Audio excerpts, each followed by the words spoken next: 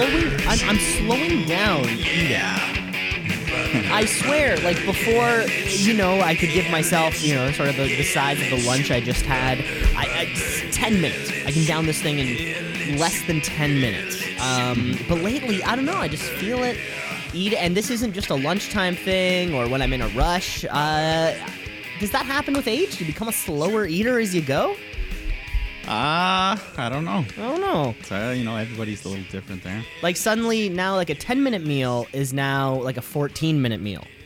Where a quick bowl of oatmeal in the morning, which used to be a 5-minute meal, is now an 8-minute meal. I don't know what's happening here.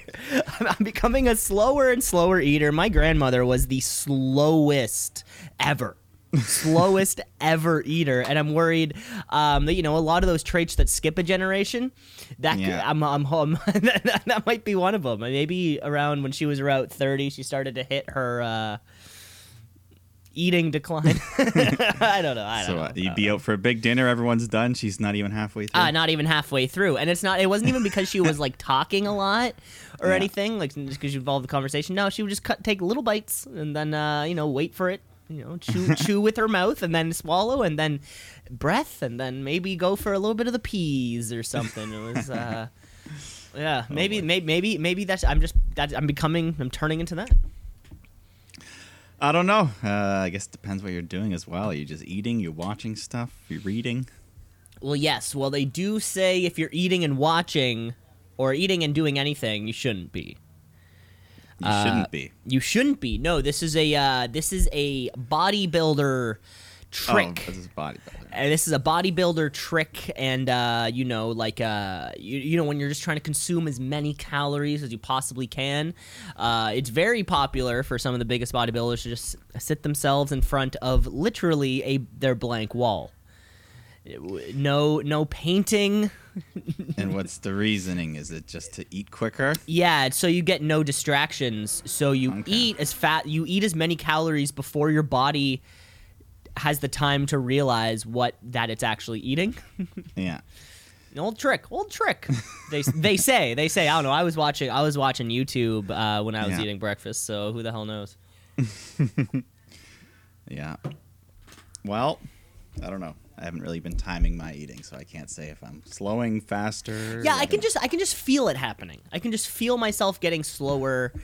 I think it started last summer when I would kind of have nibbles of my dinner over a long period or over like a 25-minute span of time. I'd have like a bite and then chat a little bit and have another bite, and then I realized, oh shit, this took me 30 minutes to eat dinner, not just to sit down to warm it up to do whatever. So I don't know. I don't know. This is a new one for me. It's like I'm not going bald. I'm not growing hair in weird places. I'm just learning. I'm slowing down on my food consumption. I don't know. Still eating the same amount of food. If anything, I'm eating more. As long as you're eating. I'm eating like more food than I was before. Well, maybe that's why you're going slower. The body's like, all right, let's just chill a bit. maybe that's what it is. Before lunch used to be a 10-minute meal. You only had 3 meals a day, and you eat it quicker because you get less. I don't know. Yeah, Jesus Christ, I do have to work on this because I have noticed this sharp decline only like recently. Over the last like 3 or 4 months, I've really realized, this took me a lot longer than I thought it would. Well, maybe just also, you're not working as much. There's less to do, so your appetite's not as strong. Who knows? Yeah, it could be a number of those things. The stress of work alone can make you more hungry. The stress of work alone can make you hungry. I remember in high school waking up and you're starving for that bowl of Shreddies or for that bowl of cornflakes. But now I wake up and I need a couple hours before I feel like eating, or I have to do something first. Yeah, I don't want like a big meal right away. No, and even like a granola bar or something to get you going, and that's and then I'm good.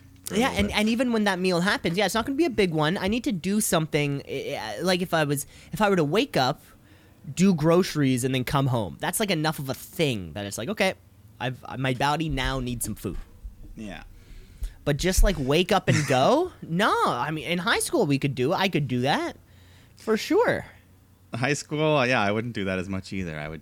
I'd prefer sleep over eating, so I'd get that extra 20 minutes, have a quick like drink, Carnation instant breakfast, and then just be pretty hungry by lunchtime. And just be pretty hungry by the time lunch came on. You had your just hope you don't have gym before lunch. Bagel and cream cheese. Oh, gym first period. You gotta go for gym first period because that's like the most lax class to be late for.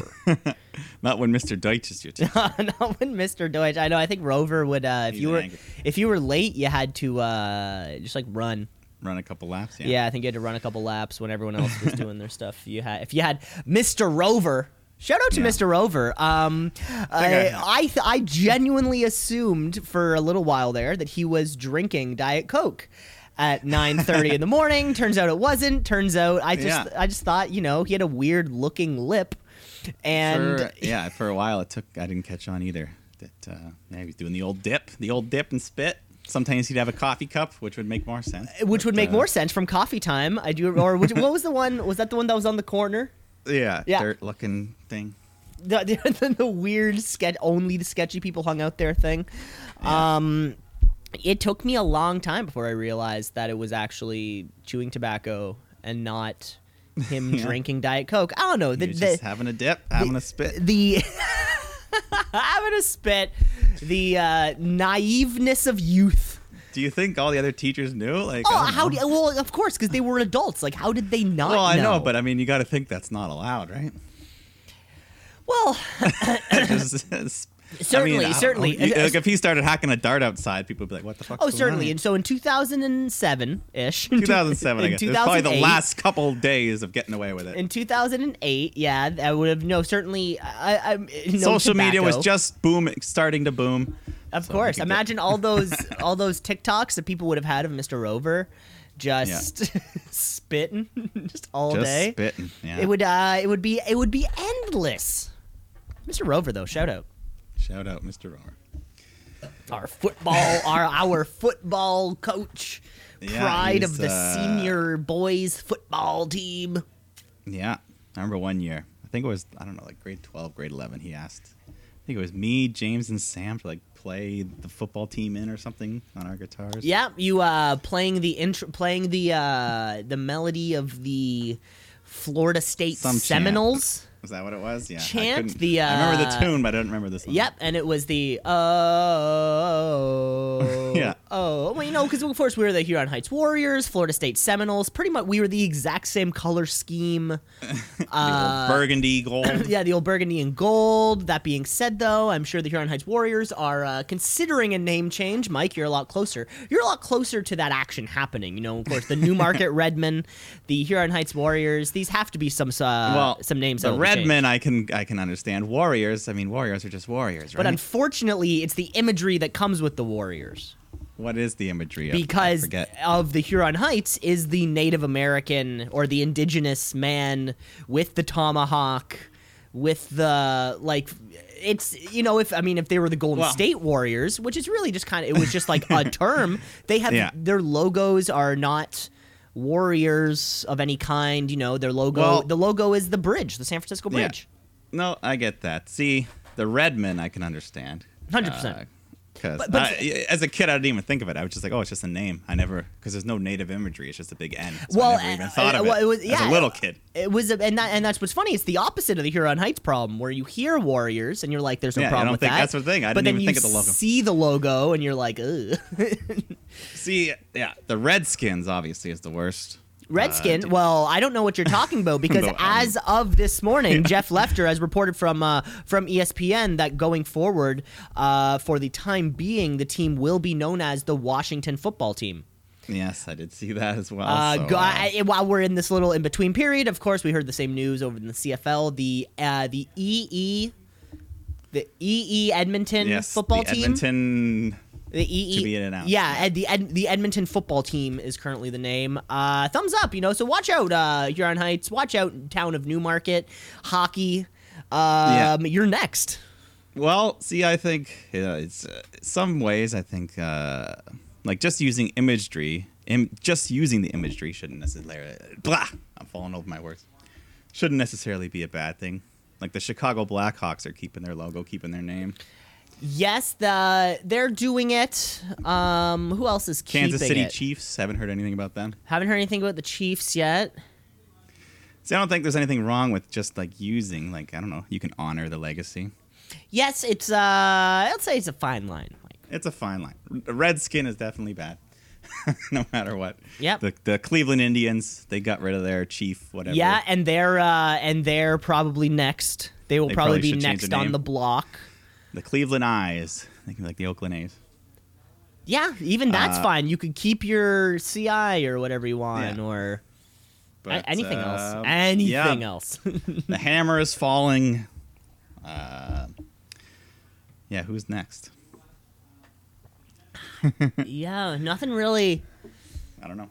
Yeah, not in North America. I'm trying to think of everything else. Seems kind of pretty tame. Or I love now. just pick your mascots should be regionally specific in a certain way. Yeah. You know, I mean, that's one thing I love about like the Denver teams. We got the Rockies, the Nuggets, and the Avalanche. All three very pertinent things to And the Broncos. and the Broncos. You know, of course, because it is cattle country. At the same time, like in terms of well-named team, the Denver is kind of 4 for 4 on that one. Did you see the Seattle hockey team reveal? The Seattle Kraken. The Kraken, yes. You see the jerseys? I did see the jerseys. Yeah. I like the colors. The logo, I think, could be a bit more, more Kraken-y. A little more Kraken-y. I wanted like a big giant beast, The shoulder logo looks not bad. Like the little anchor. The anchor with the Space Needle Yeah. on the top. The S in the middle has one tentacle in it, so that's a little Kraken. But it should be like a full Kraken, like attacking the S, Men with harpoons trying to hold it back. It should be like this old Moby Dick imagery of just a fucking mighty beast. Yes, not one tentacle on an S. settlers with harpoons, and they've got those pants, those like brown baggy pants up to their belly buttons and suspenders holding them up. It's that whatever style that is. Fisherman style, which is great. Yeah, the new Seattle Stadium. Congratulations to Seattle for securing that bag, getting that hockey team, and basketball team is next. Are they bringing back the Supersonics? They will bring back a team in some capacity, because I mean, certainly when it comes to bringing a major sports franchise to a city, the first question is where are they going to play, and the new stadium, which was built for the Seattle Kraken, is the new place for them to play. So that huge overhead cost is kind of taken care of right now. Well, we'll see. There's also hot rumors of Montreal Expos making a return someday. Oh, is that so? Again, yeah, like a new franchise, like a relocation. I think it would, but maybe able to steal the name, because they did that. They've done that in the NHL, right? Because like the Winnipeg Jets isn't. That part fucks up because like the Winnipeg Jets, the old records belong to the Arizona Coyotes. Mm-hmm. And the Atlanta Thrashers records belong to the new Winnipeg Jets. It's weird. Well, no, and similar thing in basketball. Like the Seattle Supersonics moved to Oklahoma City, so the OKC Thunder is the franchise lineage of that team.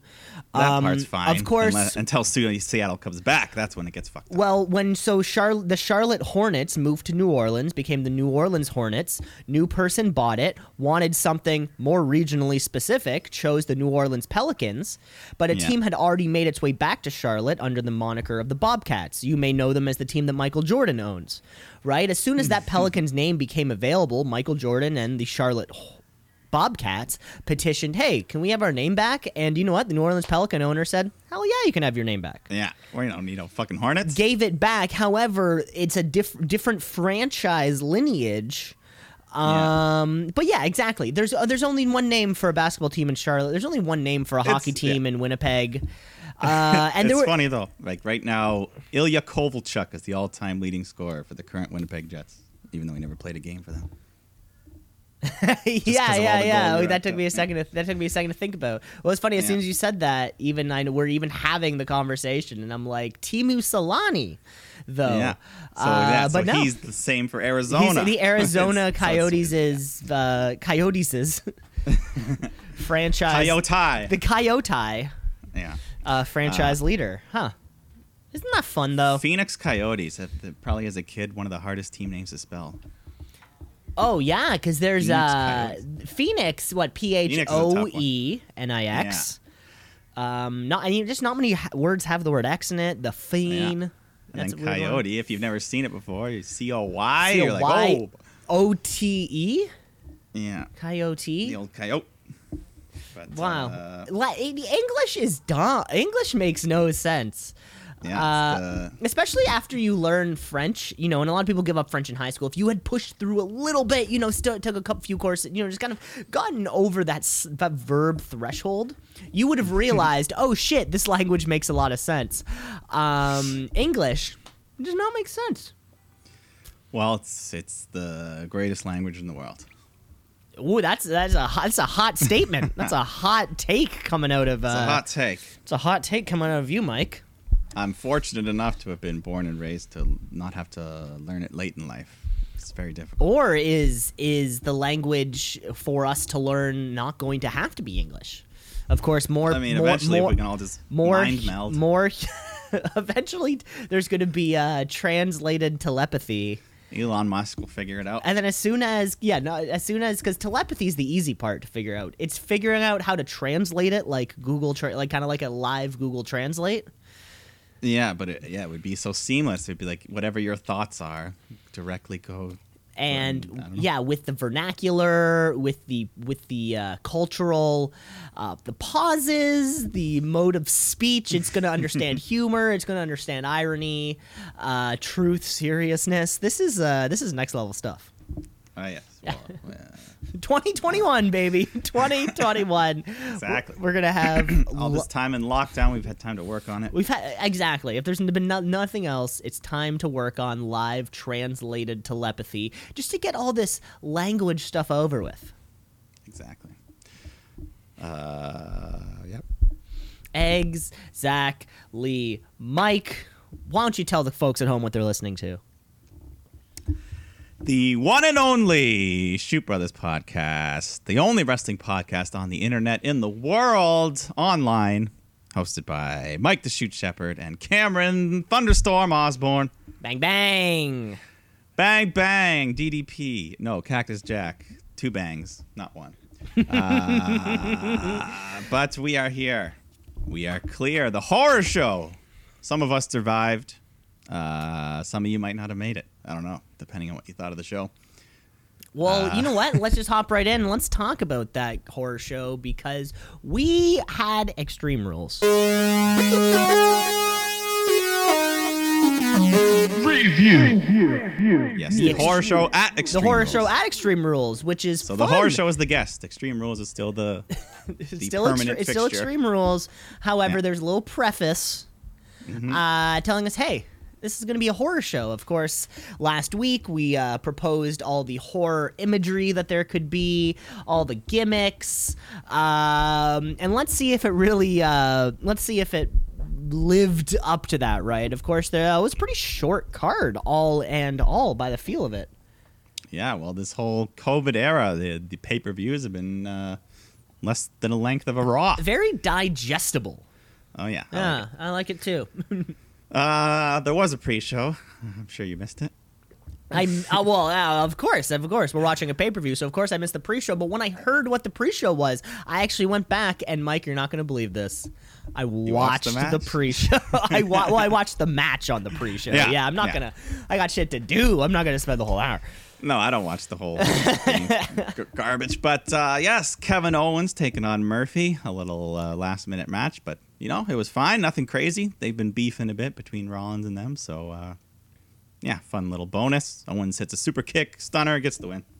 Yeah, it was as soon as I saw that it was going to be those guys. I'm like, it's gonna be hot action, great back and forth, reversals, all that sort of thing. It was a great way to start, and hopefully a sign of things to come. Yeah, so let's get to the main card here. We got the New Day defending their SmackDown Tag Team Championships against Cesaro and Nakamura, who don't have a tag team name yet. Not yet. They'll figure something out. Yeah, Nakamura. I don't know. But Cezamora? Cezamora. Yeah, but no, you know what? This was actually a pretty damn good table match. They don't always deliver, but, you had Big E, Cesaro. They were doing the big strongman stuff. Kofi's doing the high flying. Shinsuke's the wild card. Always got to have a wild card. But yeah, we get a bunch of table teases. They're coming close until the big holy fuck moment. We get 2 tables stacked on top of one another on the floor. Kofi and Cesaro on the top rope. Kofi tries to Hurricane Rana him. Cesaro catches Nakamura, helps hoist him up, and then Cesaro hits a super Ricola bomb off the top rope through 2 tables on the floor. Insane move. One of the spots of the year. That was that big. Bump. That was big. That was big. There was big. no announced table crash pad. That was full bump to the floor, through the table, and of course that ends the match. Cesaro Nakamura, new tag champs. New tag champs as Shinsuke marches onward to getting more belts, and Cesaro has held this thing. God, it's got to be like 7 or 8 6 times or now. 7, yeah. 7 or 8 times now.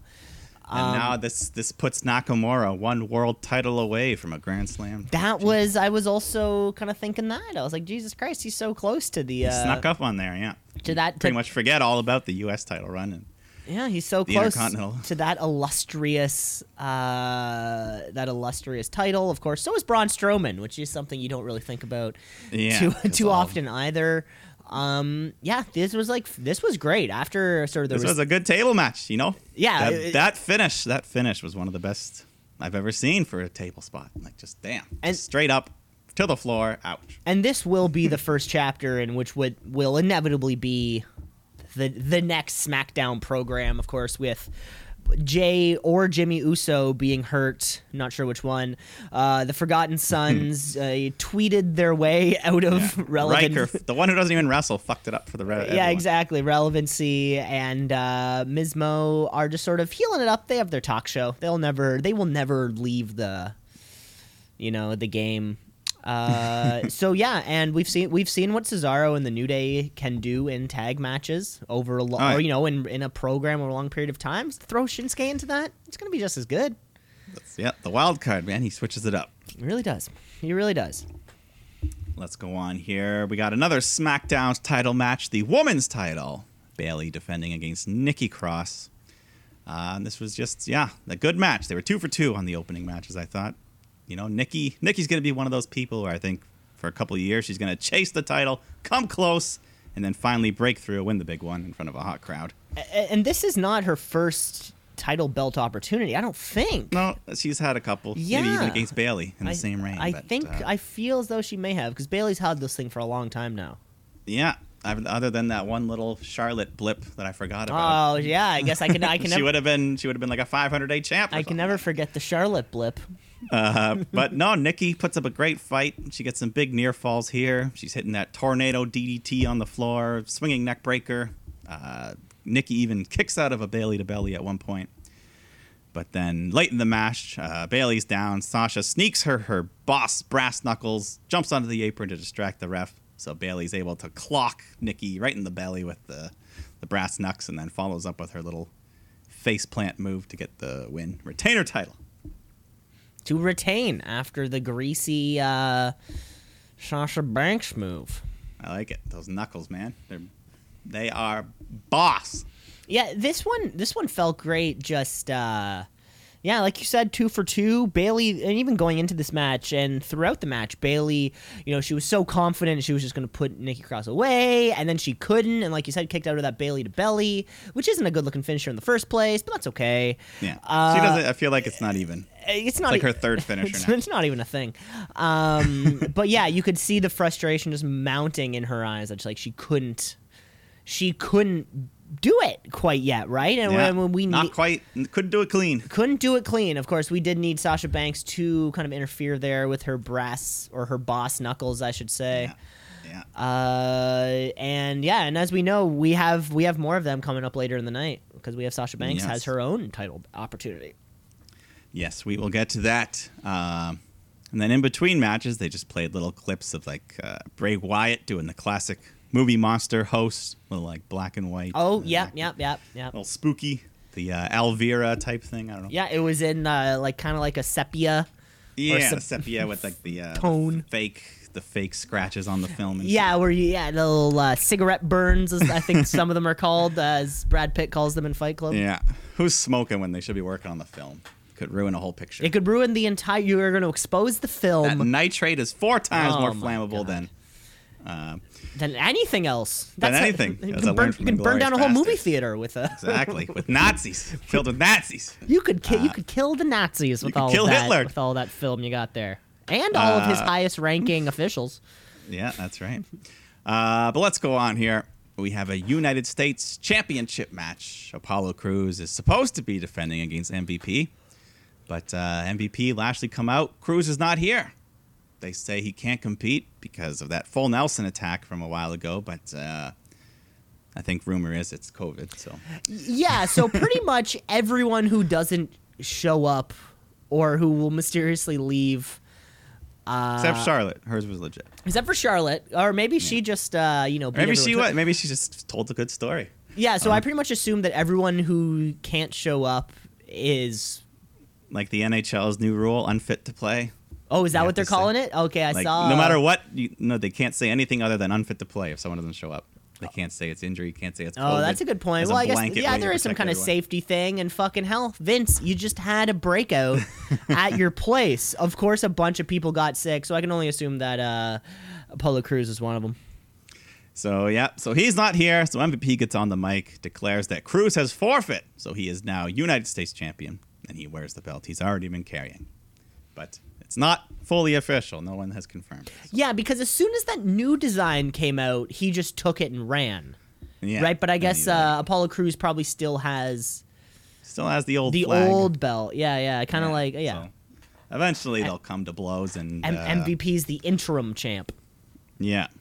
But even still, I feel like if Apollo Crews beats him, he's going to take the belt and use the new one anyways. Mm-hmm. But let's move on to one of the most hyped up matches of the night. I was a bit surprised it was coming this early on the card because we have the eye for an eye match. Seth Rollins taking on Rey Mysterio. The only way to win, you must remove your opponent's eye to get the win. Simple as that. There's no other way to win this matchup. Yeah, going in, I thought this potentially could be a main event of the show. I also thought it was going to be the main event. Okay. We're both there. And starting off, the match itself I thought was pretty good. Good wrestling, good psychology. They're going for the eyes. They're using their hands, the stairs, the legs of the chairs, pliers, spikes, toolboxes full of stuff. At one point, there's a kendo stick, and Ray just snaps it in half and just tries to gouge at his eyes with the splintered wood. The splintered wood. I like that. Ooh, that's nice. Yeah, but the eyeball does not come out of its socket. So, and then later on, at some point, Ray removes his little protective eye patch, showing his injured eye, which now has no pigment. He's blind. That eye doesn't look good. His eye already doesn't look good. Yeah. Take that one out. And this, so going in, most of the match, I thought this was good. We were having fun. But then the match finished where the whole thing started, where Rollins just kind of has Ray down. He's shoving his eyeball hard into the steel steps. And then Ray just freaks out. And he goes, "I need a doctor." And he falls down. And for like half of a second, you can see this fake Dollarama Halloween eyeball that Ray's holding. And Samoa Joe goes, "It's out." And then the rest are like, "It's out." So Seth Rollins, he vomits in the corner from the shock of this. Ray's taken away by medical staff so they can try to save the eye. But I was disappointed, very disappointed in the finish. I wanted much more gore, much more graphic, not the half-second glimpse of a little prop we saw. I don't know. What'd you think? Well, this was it. This was how it was going to end, right? We didn't even see blood. It should have been blood dripping from his hand. Blood dripping from his hand.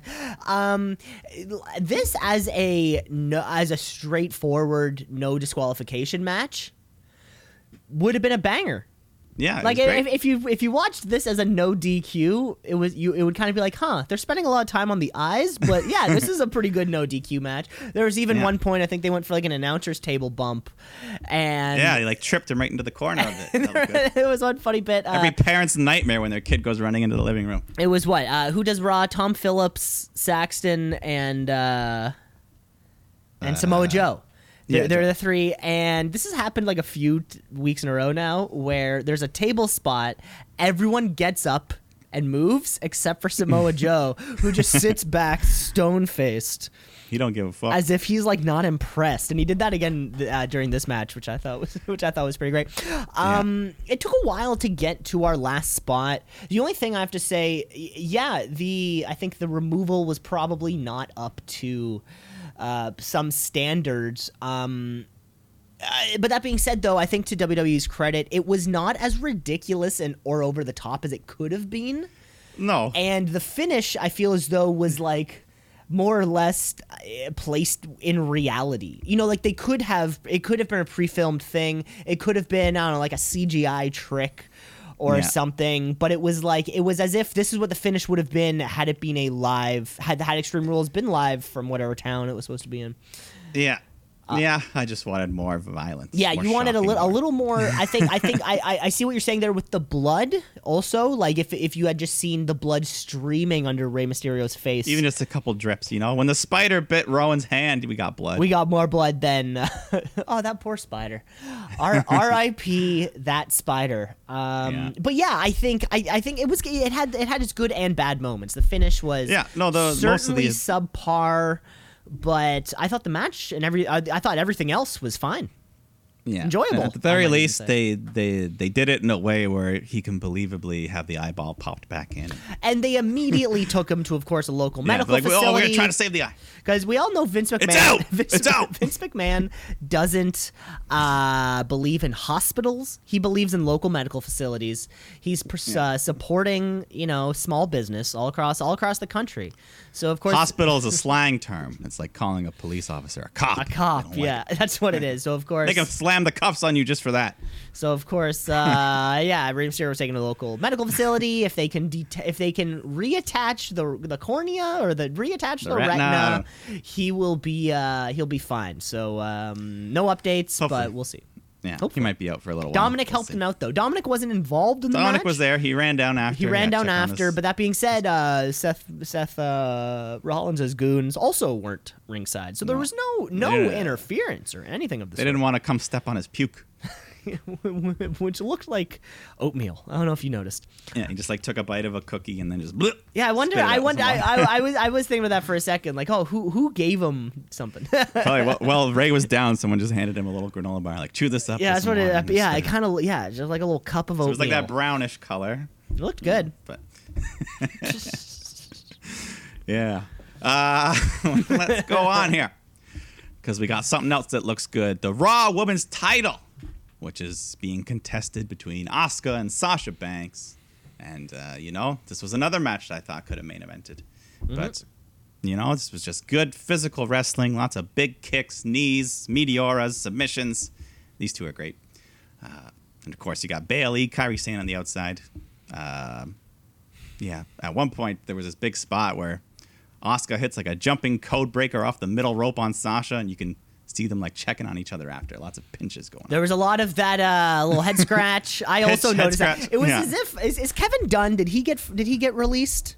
Because Fit Finley would not have been filming this. Fit Finley would have cut to a different camera. I don't know what Kevin Dunn's doing, but it was like, we know what they're doing. You could definitely see them checking on each other. We know what they're doing, guys. Come on. The move looked cool. It looked fantastic. And as if the type of move that you would scratch somebody's head to make sure they're okay. Yeah. And then there was another spot, one little small botch when Sasha just kind of slipped off the rope as she was jumping, but then she covered it up, grabbed her knee, made it look like she was hurt. Yeah, and you got to always give credit to Corey Graves, I guess, was doing that match, or whoever the announcers are. I guess it would have been Graves and Michael Cole. But yeah, the announcers are generally good at spotting the knee. Spotting a botch and then making you believe. Excuse. Exactly, yeah. Yeah. So just some good shit back and forth. pinning combinations. Kyrie and Bailey start going at it. So Bailey takes her out with the Bailey to belly on the floor.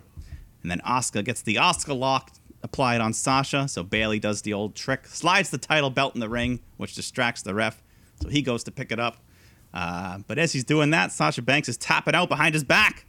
But Bailey comes in ready to nail Asuka with the belt. But she kicks Bailey in the head, takes her out. So Sasha grabs the belt. Ref says no. And then Asuka comes up from behind, goes to spray Sasha with the mist. But she ducks, so the ref gets misted. So Bailey takes advantage, nails Asuka with the title, then rips off the referee's shirt, puts it on. Sasha covers Asuka, and Bailey makes a 3 count and calls for the bell. So the announcers are like, what's going on here? But they ring the bell, Sasha grabs the title, and they leave with it. They leave with all the gold. But the controversial finish. Controversial? That's the word. Well, that's the word. That's fair, the word that you're going to use. I got to give Bailey credit. That 3 count was a very normal pace. It was a very normal pace 3 count. I gotta say, normally when that bit happens, it's like a.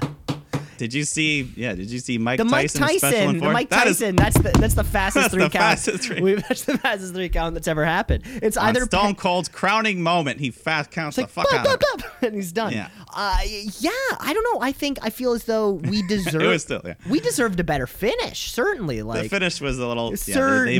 They wanted to find a way out of it without having to have either person a lose less fairly. than convoluted finish, But as usual, Vince just overthinks things. A+ match. A+ just like the last match. Just Great like match. the last one.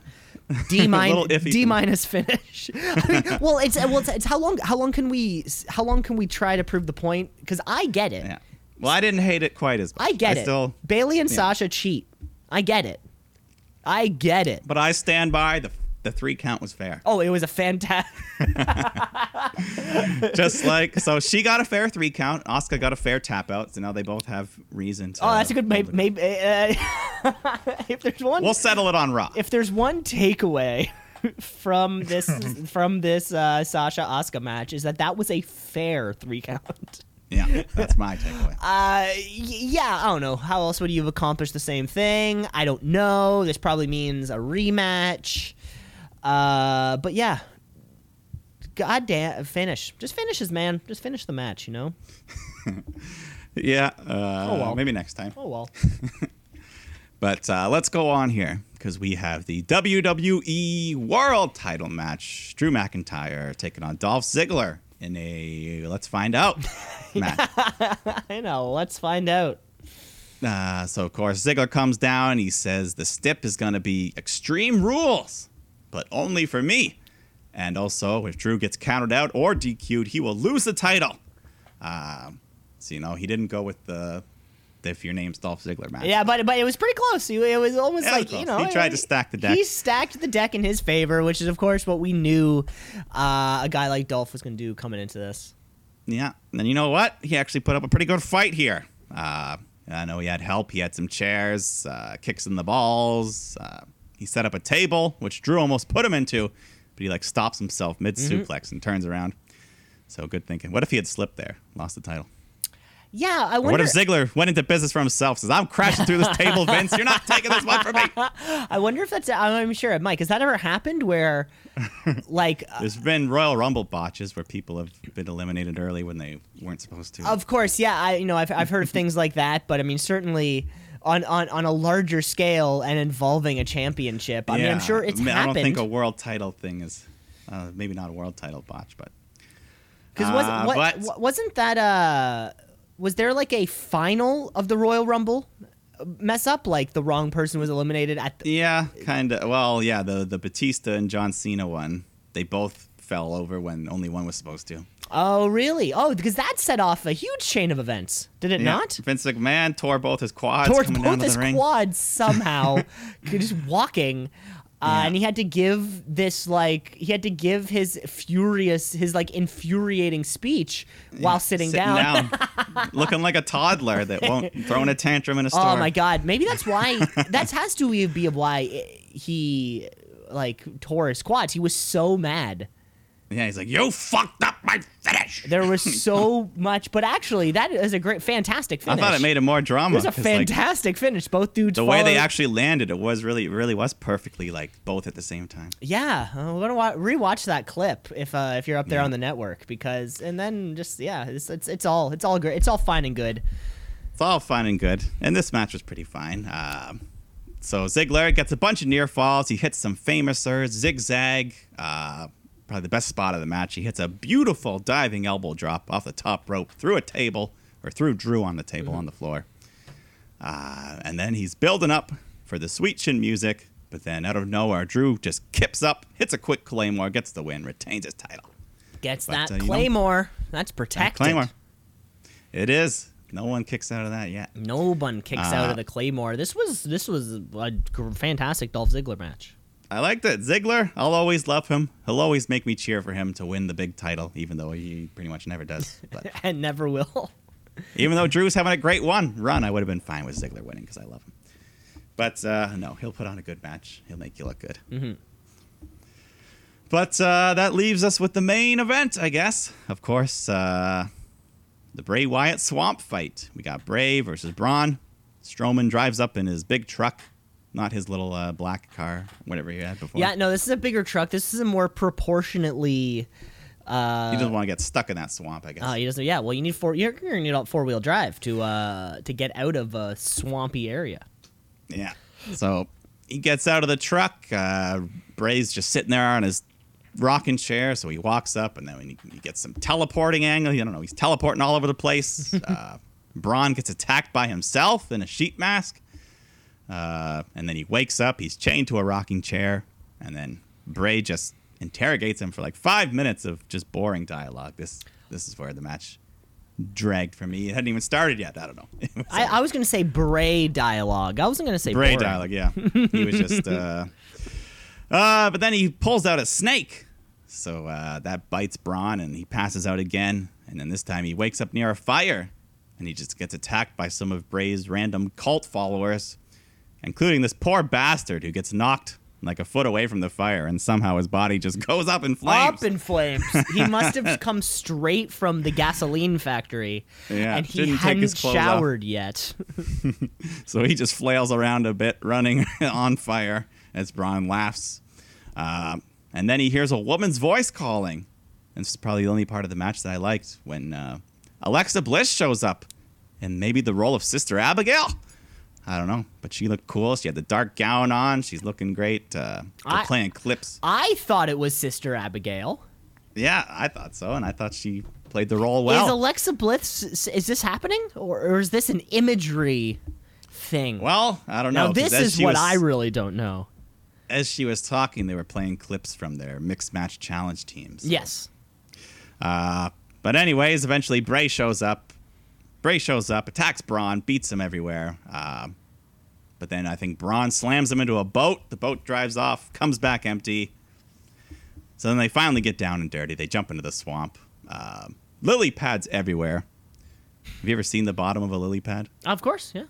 They're dangerous. Spikes and shit. So they're swamping it up. They're duking it out. And like I said, we were looking forward to fighting in water approximately knee to waist height and having to move. This is what we were looking for, and let me say, it delivered.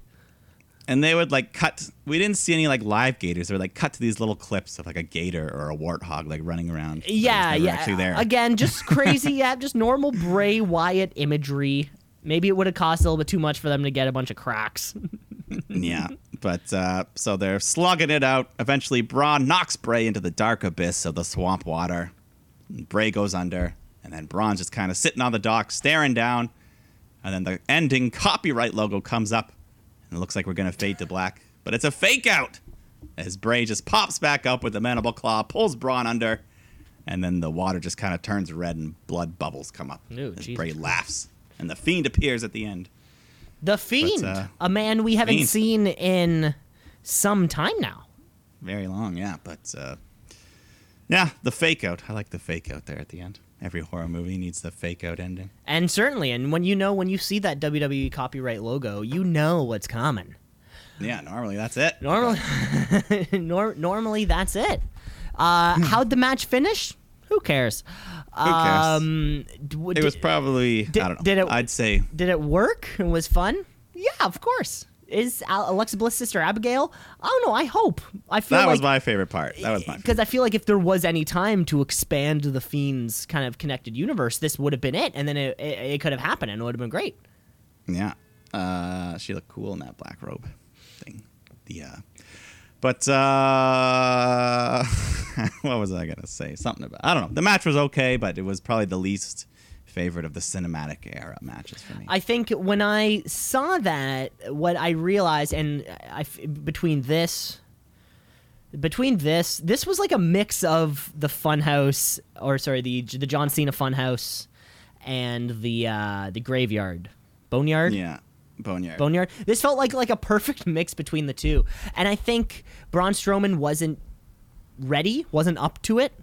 I think John Cena, certainly being a better actor, led for his match being better because he was acting more into the role. There was a lot of those things that, like Braun Strowman was breathing heavy the entire time. Oh, yeah. And you almost like couldn't hear Bray at some points. Now you're thinking about like, hey, because there's a microphone hanging over them, catching what they're all saying. And you're like, an actor would have known, I'm not going to breathe so heavy because this is your fucking soliloquy. It was like little things like that where you're like, okay, I know if Braun was a better actor, he would have been acting into them a little bit better. That being said, though, like we said, we haven't seen The Fiend in a long, long time. And Strowman now faces, if this is going to be the next match, The Fiend and Braun Strowman, The Fiend or Braun Strowman faces a challenger who is as unstoppable as anything on this side of the 90s, I gotta say. All he's had so far is he's had Cajun Bray, he's had Funhouse Bray, but he has not had to face The Fiend, so look out. Right, and I guess, are there any more Brays? Not there's really, like the half. There's like the half. There's the halfway between. Where like the WWE champion Bray. There's that Bray. He wasn't wearing the Hawaiian shirts, but he wasn't the Funhouse yet. He wasn't Funhouse yet, and he wasn't completely on Hardy's he just started team. to get the dreads. Yeah, he just kind of started to get longer beard. I don't know. One of those. I don't know. Doesn't matter, but hopefully the Fiend can end Braun's title reign because it hasn't been that good. Hopefully, because we're still 100% behind him. I wonder how WWEshop.com is doing when it comes to Fiend merch, because remember when he was just the merch machine. Yeah. So you want to get him back. Yeah. Get him back in that title. You want to sell that $6,000 belt again. You want to? I don't think it was 6,000. It was a lot. It was a lot, though. It was at least 2,000, 6,000. Yeah. That sounds like it would be a little bit too much, don't you think? I don't know. Oh boy! Well, there you have it. That was the horror show at Extreme Rules. Indeed. Oh, what do you know, eh? What do you know? And that was the show, folks. So let's kick off our wrestling week. Let's move on here. Let's move on with the tweet of the week. It's the tweet of the week. It's the tweet of the week. Yeah. Why not? Why not? Because we usually start off with crowning new champions. You know what? I don't think we've ever had a defended reign, like a 2-week back-to-back. I don't think we've ever actually had a back-to-back champion. Of course, we have multiple few-time champions. I'm just, trying to think back. Don't think it's happened. And it certainly won't happen this week because, of course, as we've said before, the Tweet of the Week can literally go to anyone. It can go to professional wrestlers. It can go to video game companies. Hell, I won it. In the most Vince Russo move. in the most Vince Russo move this podcast has ever done. I won the Tweet of the Week championship. If I can win it, if wrestlers can win it, if video game companies can win it, then so can musicians, so can rappers, so can hip hop icons. When that happened this week, when this week's Tweet of the Week champion Wale, who we all know had a song like no songs that I could specifically start singing. I do know he did the I do know he wrote the goodbye song for Paul Walker from Fast and Furious 7. That's just one thing I know. But on Saturday he tweeted out, of course, we were Saturday between our SmackDown and right before the horse show. We did have the Slammiversary, the Impact Slammiversary. And apparently Wale was watching it because he tweeted out, WWE fans be beefing with AEW fans and vice versa, but everyone been showing Impact love today. Wrestling Twitter is amazing. There you have it. There you have it. Nice. A positive message. Positive vibes. Positive message from a wrestling. We have a man who we didn't know was a wrestling fan. Wale. Not only is he a wrestling fan, he's watching Slammiversary, baby. Well, speaking of Slammiversary, might as well say we had some debuts. Some former WWE guys show up out there on the show, including Heath Slater, who I think is now just called Heath. Yeah. I think Vince owns his last name, unfortunately. Yeah. So Heath is there. EC3 showed up. Eric Young, Gallows, and Anderson, who are just the Good Brothers now. Mm-hmm. Yeah. So a bunch of guys. I think there might have even been a couple other. I think Maria Kanellis was on commentary. There you go. Her and Mike, I'm sure it was somewhere around. Yeah. So the big night of returns. EC3 had a video package that was pretty badass. I don't think he was there. No, but I guess he's part of the program. And also, Buddy who just had a match in NXT, or like months ago, Time Splitters, Alex Shelley. I guess he's no longer with NXT. Kushida, someone who we haven't talked about in a long time. Also, so a lot of people showing up. Of course, I saw they all got their photo together where they're all giving the middle finger towards the camera, which now seems, because we did get that Jon Moxley Cody photo at Double or Nothing last year, where the two of them are, just flipping the bird straight to the camera. I think now that's going to be the official. You've left WWE and now you're happy photo is just flipping off the bird, kind of like your first photo with Triple H after you win a championship and he's pointing at you. This is going to be like the next equivalent of that. Yeah. So Zack Ryder, look out. We're waiting for you. We're waiting for you, bud. Or just maybe he's just going to be Zack or just Ryder. Or Matt Cardona, I think. Matt Cardona. He has a name? Yeah. That's his. Okay. I think that's his name. Zack Ryder's believable enough that it could be yeah, it's a realistic a normal name. Yeah. Normal. Wasn't that the name of a pet on some show? Possibly. Isn't that Garfield's enemy?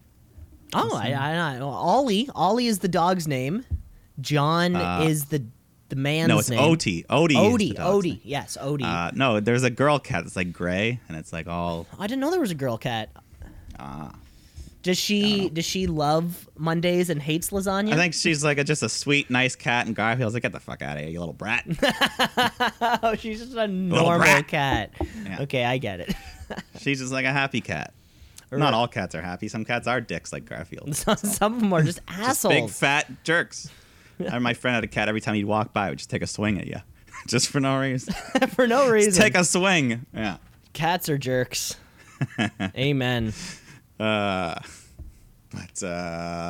So I guess some time to move on with some television. Let's move on into our wrestling week. Mike, how much you lead us off? Sure.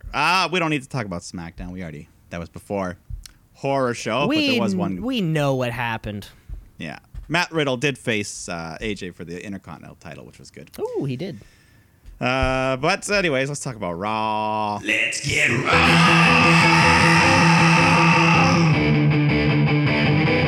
Let's get Raw.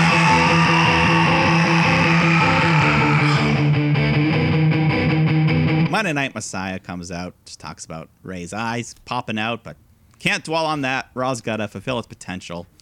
And then Aleister Black comes out. He interrupts, takes off his vest. He's ready to go. So, but Murphy tries to fight him. He knocks him out. So anyways, we get Seth Rollins versus Aleister Black. And the match itself was good, but Murphy's out there causing shit, which allows Seth to, he just works over Aleister's arm, hits the curb stomp, gets the win. So I don't know. Black, he needs some wins. I don't know, but he loses this one. Yeah, he loses this one. He sort of gets 50-50'd as he goes. This whole thing, I felt like it took like 30 minutes. It took a long time with the promos. This was a classic opening segment on Raw, like from 2 years ago. This would have been an opening segment where Roman was there and Baron Corbin was there somehow, and then something else happened. You know, this had like really that sort of feeling, but the match was fine. Yeah, the wrestling was fine. At the end, they just beat him down more, targeting his arm. They like put the announce table, the top of the table, put it on top, and just stomp him. So I don't know, just being mean, just being a bunch of meanies. But then the commentary team informs us that Apollo Crews is still the U.S. champion, despite MVP's proclamation of the forfeit. He's still positive, but he's also the U.S. champion, which is fantastic. Yeah. Then we go backstage. Lashley and MVP are being talked to by Hall of Famer Ron Simmons. And he's just trying to, put some good words into them. There's a better way to do things around here. But they just roll their eyes at him as he leaves. Yeah. And then R-Truth walks up. He's got a big frying pan. And Truth looks at MVP's title. He's like, nice replica. And they argue about who's the real champ. And then a ref appears. Shelton Benjamin attacks Truth, pins him, wins the 24/7 title. And then they ask new champ Shelton to come join them as they go down to the ring. So the brand is expanding. The Hurt MVP's Business, baby. The Baller brand. The Big Baller Brand. The Big Baller Brand. The Big Baller Brand over here on Monday Night Raw. Of course, LeVar Ball showed up on the one episode of Ms. TV like 3 years ago, and he took his shirt off. Dropped a couple N-bombs. I think so. I think it got a his little son? Culturally insensitive. But anyway, so these three is guys. Lonzo Ball even in the league anymore? Of course. No, he's a fixture. Come on. Watch out. He is second overall pick on an up and coming New Orleans Pelicans team. No, we got to watch out for what's the Mello. That's the LaMelo. That's the one who's coming in the league next year. But anyways, none of the Ball family is here at the Performance Center, but we do have these three guys, MVP, Lashley, and Shelton Benjamin, all making their way down to the ring. Yeah, but so then Ricochet and Cedric Alexander come out, give them a piece of their mind, and say, guess what? We've got a third man backstage. So let's have us a good old 6-man tag. And they bring out Mustafa Ali. He's finally back, which also reminded me we haven't seen the hacker angle in a long time. We haven't seen the hacker angle in a long time. Apparently it's nixed. Yeah, so I guess it's not him either way. That is some of the dirt that I heard was that... You heard it was just kiboshed, completely forgotten? I heard it was him. Oh, okay. Yeah. I heard rumors that it was him. I heard it was him, and then he got asked to be switched, or something happened in and around the Paul Heyman coming or going, where either Paul Heyman loved Mustafa Ali or Paul Heyman hated Mustafa Ali. I can't remember which one it was, but Paul Heyman's departure resulted in Ali being moved over to Raw instead. I can't remember how the story goes, though. Well... Either way, it's good to have him back. Either way, he's here, and he's looking fucking built. He's looking great. He got his first name back. He's Mustafa Ali. I know, again. isn't that fantastic? It's great. Yeah, Ali is just too, there's other Ali. And I'll say Mustafa Ali, and I'm tired of people. I'm tired of people going, "Who the hell are you talking about?" And exactly. What you mean? So he's here. We had 6-man Team Big versus Team Flip, and the match was fun. Comes down to MVP and Ali, and Mustafa hits a big jumping neckbreaker, followed by the 450 splash. Gets him a nice win for his return. Gets him a nice win on his return, and 2 straight good matches on Raw. We love they love throwing all the high flyers in together. Yeah, they know. Classic. Let them bounce around. Let them bounce around on each other. They'll be fun. Yeah. We go backstage. Sarah is interviewing Bianca Belair, and then Peyton Royce shows up. So then Ruby Riott shows up, and then Peyton's like, damn it, Billy's off handling business, so I guess I'm on my own. So we get Peyton versus Ruby, and Peyton's just looking good. She's showing her shine. Hopefully she'll never have a singles run because Iconics can never break up, but Billy can manage her, I guess. But anyways, Peyton goes up to the top rope for a move, but Ruby just avoids, hits the Riot kick to pick up a much-needed win. Which was, I surprising. I found. I don't know. This Iconics Riot thing feels lazy. Yeah, it was. They both beat her, and now she's here. Liv Morgan's nowhere to be found. And for the Iconics to sort of have these like flat insults to throw it every week, and then excuse you. They would have been great. Well, I'm just saying, if they're constantly resulting in losses, there is that. Well, they point. won 2 weeks in a row against Ruby. I guess they beat her 2 weeks in a row. Maybe that's what you're thinking. Yeah. I don't know. Peyton Royce, over the past 4 months, I guess the Iconics were off television for a little bit. Yeah. And they came back. She has shown clear improvement. Yeah, she is the Shawn Michaels of the two. She is Billy's Marty Jannetty. There you go. And who's Marty Jannetty? Exactly. Who's the other guy from Wham? Billy Kay is risking falling into, or a specific role where she's the better talker. Exactly. Though, so it's and then maybe that's the team's thing. And, we didn't get to see the sweet the Peyton Royce twisting brainbuster she did a few weeks ago. No. I guess we're saving that for something serious. Save it again soon. Next time they win the titles. But either way, I'm happy that Peyton's showing much improvement. Mm-hmm. But then we get a tag team match: Street Profits against Andrade and Angel Garza, and nothing too crazy until the finish when Ford hits his super high frog splash, but this time he rotates 180 degrees midair. That was sick. And, the hang time he gets, he is the Michael Jordan of frog splashes. He really is. If there's a best at everything, then Air of course, Ford. when it comes to frog splashes, let alone 180 frog splashes, it's the best. Like just the way, he just keeps going up. The hang time. Yeah, I wonder how tall do we think he is? Because I feel like he's super lanky and tall already, and then he's getting so much height, and he's already so tall. I don't know. It's fantastic. The air up there. Yeah. What was that? Who was in that movie? I don't know. It was terrible. I don't know. It was a basketball movie. Oh, okay. Anyways, Bayley and Sasha come out, and Sasha's still got the Raw Women's title, but the commentators are saying, we don't know. That ending was inconclusive. But Sasha's like, people say I don't deserve it, but Asuka was handed this belt, so what the fuck? So Asuka and Kairi come out to interrupt, and they're ready to throw down when Stephanie McMahon pops up on the video screen to set the record straight. She says, last night was a horror show, but Sasha, you did not win the title, but Asuka, you didn't win either. So next week, we're going to have a championship match to determine the rightful title holder, and DQ or countout will cost you the title. So watch out, Sasha. No shit. Yeah, well, I guess that removes Bayley from, or, for all intents and purposes, removes Bayley from the match. We'll see. So I guess, I don't know. It seems like if Asuka wins, this would technically count as another reign for her. Because as of now, she's not the champion. Is she straight? I don't know. Is it just vacated? They didn't really make that clear. What does WWE.com say? Because they're pretty good at updating their lists when new champions or inappropriate performers when they're trying to disband them from the organization. Yeah, they still have Asuka listed. Okay. Well, we'll see. I'll check Wikipedia after next week. Wikipedia is pretty good at it too.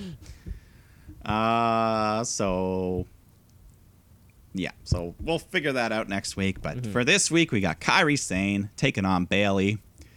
And there are some strong rumors going around that Kairi Sane is finishing up with WWE and moving back to Japan to be with her husband. Oh, no.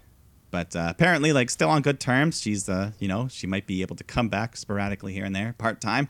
Like her contract is up, and you know what? She's like, guys, I appreciate it, but the world's taking me to a different place. I want to go live my life. But yeah, I don't think she'd be showing up on AEW or anything like that. No. But I think because of this, they knew this is one of her last matches, if not her last. So they let them have some good time here. Her and Bayley. Kairi's been hitting the stiff back fists every week. I think I love seeing it in slow motion. Just pops, yeah. Pop Bayley. She follows up with the insane elbow, goes for the pin, but Bayley gets a foot on the rope. So Bayley fights back and then hits her own big elbow drop off the top rope, but Sane kicks out.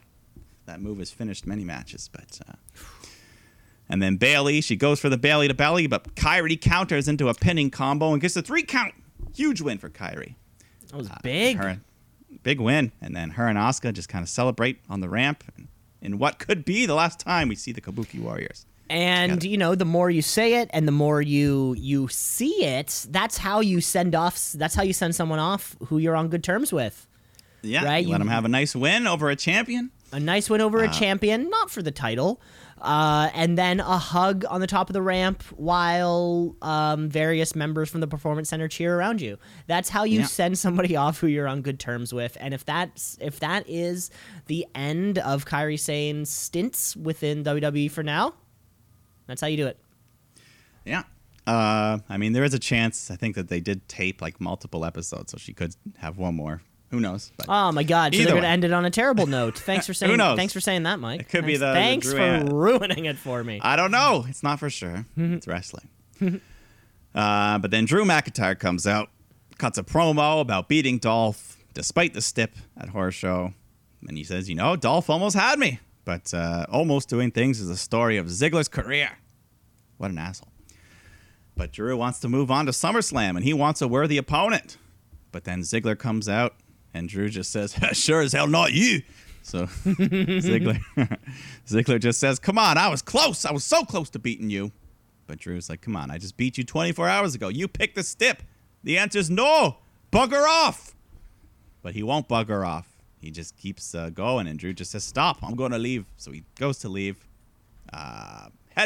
Dolph grabs him. He headbutts Ziggler, but he keeps talking. He's just saying, you name the stip, anything you want, time or place. Just give me the match. You name the stip. So Drew says, all right.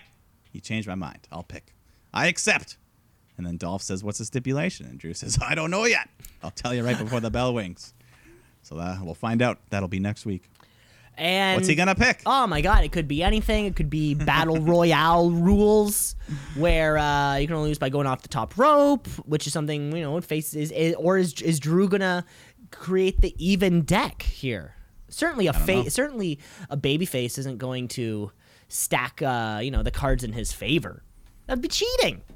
And if I know one thing about baby faces, they're not smart enough to cheat. A Claymore match? Best Claymore wins. I don't know. As long as hey, bring in the fucking what do you want it karaoke? To be? No. Stand up comment, a tight five match where you guys stand in front of a brick wall, there's a spotlight, and everyone has to give their best tight five. Whoever's got experience. Whoever's is funnier wins. Yeah. But let's go to the main event. We've got the Big Show taking on Randy Orton in an unsanctioned match. But looked mostly the same as a regular match, just no DQs, no countouts. But there's a referee there, so there must be some sort of sanctioning. I don't know. Yeah, I wonder what that is. Maybe he's like an independent contractor of a referee, right? I guess so. Or Big Show and the Ran Man are giving him like $20. Like, hey man, can you just officiate this match for us? Yeah, so Big Show, he just beats Randy Orton. He beats him all around, brings out a table. But then Andrade and Garza come running out. They attack Big Show to help Randy. So the Viking Raiders come out, take them out. So it's back down to Big Show and Orton. And Big Show sets Randy up on the table, goes for a big Vader bomb off the second rope, but Orton rolls out of the way and Show crashes hard through the table. And then Orton grabs a chair, just beats Big Show around. He hits a huge draping DDT off the top rope onto the Big Show. Pretty impressive for the Big Show to do that. Mm-hmm. But and then he follows up with the RKO, and that gets the 3 count. And then, of course, after Crazy Randy hits the big head punt onto Big Show to stand tall. The punt. The knockout punt to that big head. That's it. That was your run. And that was Raw. That was Randy. Of course, we didn't see him on the last pay-per-view, right? It's great that we're telling stories over multiple weeks. Yeah, they could have put this match on the pay-per-view, but no. Exactly. All you had to do was book it 1 week before, and then they could have, but no. And of course, at the Horror Show, we didn't have the IC title. They could have done Styles Riddle there, but they chose not to, giving us a reason to want to watch the television. What's Randy Orton doing? Especially because he's hot. He's still hot. He's hot. Yeah, he's top heel on the show. Gotta say. Yeah, there's your Raw. There's your first half There's the first half of the shoot. Mike, let's take a quick little break, folks. We're going to come back because we have the Wednesday Night Wars. We've got some trivia, Wrestler of the Week, and all that normal fun stuff. So stick around. Let's shoot, yeah, let's shoot, yeah, let's shoot, brother, brother, yeah, let's shoot, yeah, let's shoot, yeah, let's shoot, brother, brother, yeah. We're back with part 2, baby. Mike, well, usually I like to kill a little bit of time before jumping straight into the trivia. Why? I don't really know. Does it add anything to the show? Does it take away anything from the show, Mike? Maybe this would be a good chance for you to give your. What do you think? No, I don't think it detracts anything. I don't think we're. Right. So you don't think we shouldn't be trying to like just create space between the second half start and the start of trivia? I don't know. It's just, the banter's there. Let it go. I guess, and we have to let it go, even if the banter itself is banter that we made by asking ourselves if there should be banter in the middle. I mean, hell, even that in and of itself has to be a little bit of time between the start of the second half of the show and, of course, the start of our trivia. Trivia. Woo! Trivia. But that being said, Mike, some people just come here straight for the trivia, so we better just get right to it. Mike, we got questions for each other. I got 5 questions for you. I got 4. Oh, baby, you know what that means. Yeah. You know what that means. Listeners home and know what that means. But Mike, did you know? I mean, of course, you know. We just talked about it because on Monday Night Raw, Shelton Benjamin got a singles win over R-Truth, which was his first singles win on a Monday Night Raw since December 4th, 2006. I shit you not. He's had wins on SmackDown. He's had wins on like that main event, like those kind of tapings. But a singles victory on Monday Night Raw has happened since the December 4th, 2006, when he defeated Super Crazy by pinfall in North Charleston, South Carolina. Isn't that something to know? Isn't that something? The north of the South.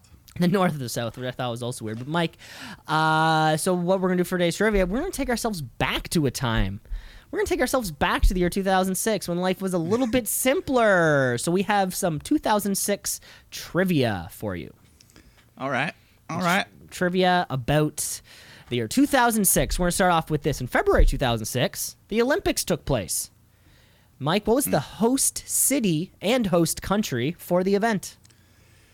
2006, that was the winter. So the exact city, I know it was in Italy.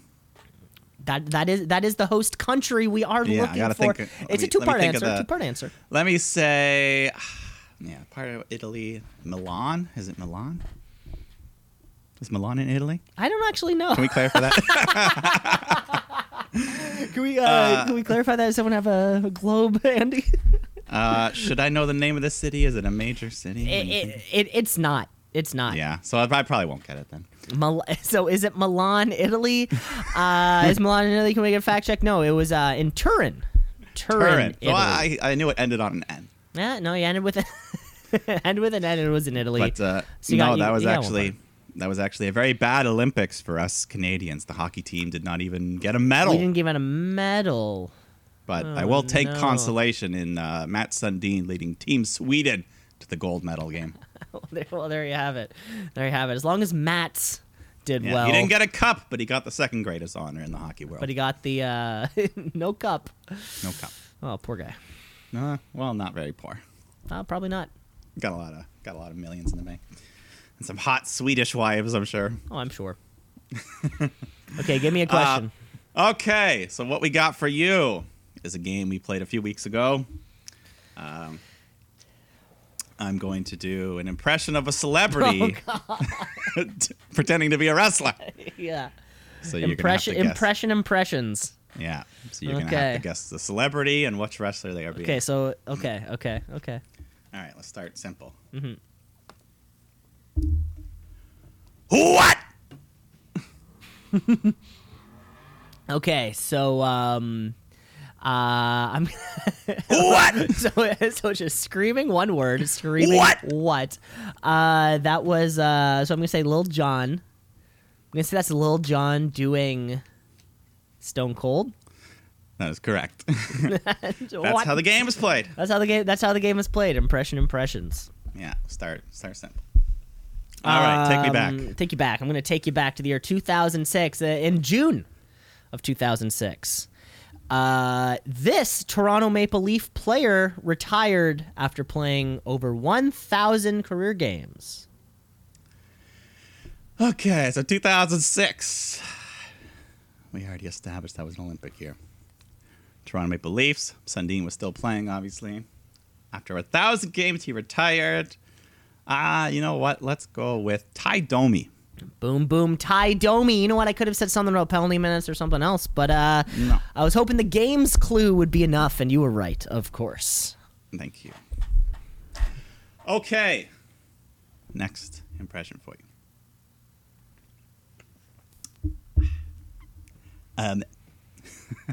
Oh, God. I gotta prepare. Okay, yeah, take your time. Take a sip. Okay. Not only am I very neurotic, I'm awesome. I'm awesome. Oh, my God. That was hilarious. Yeah, any guess? Can you do it again? You want me to do it again? Yeah, do it one more time. Okay. Not only am I I'm neurotic, but I'm awesome. I'm awesome. Oh, my God. Is that Woody Allen doing The Miz? That is correct. Oh, my God. That's a... Oh, I have to throw a little bit of both people in, you know? That was an amazing Woody Allen. I gotta say that was a fantastic Woody Allen. Thank you. Oh my Lord, that was fantastic. Oh my God. Okay, Mike. Question number 3. Yes. In November of 2006, right before the holidays, Nintendo released this product. November 2006, that would be the Nintendo Wii. Of course, they teach you that in the manual, I'm sure. You don't gotta teach me anything about that. Yes. All right. Moving on. You ready? Yep. This one's a throat tickler. Uh-oh. Okay. Ooh, let me in. Let me in.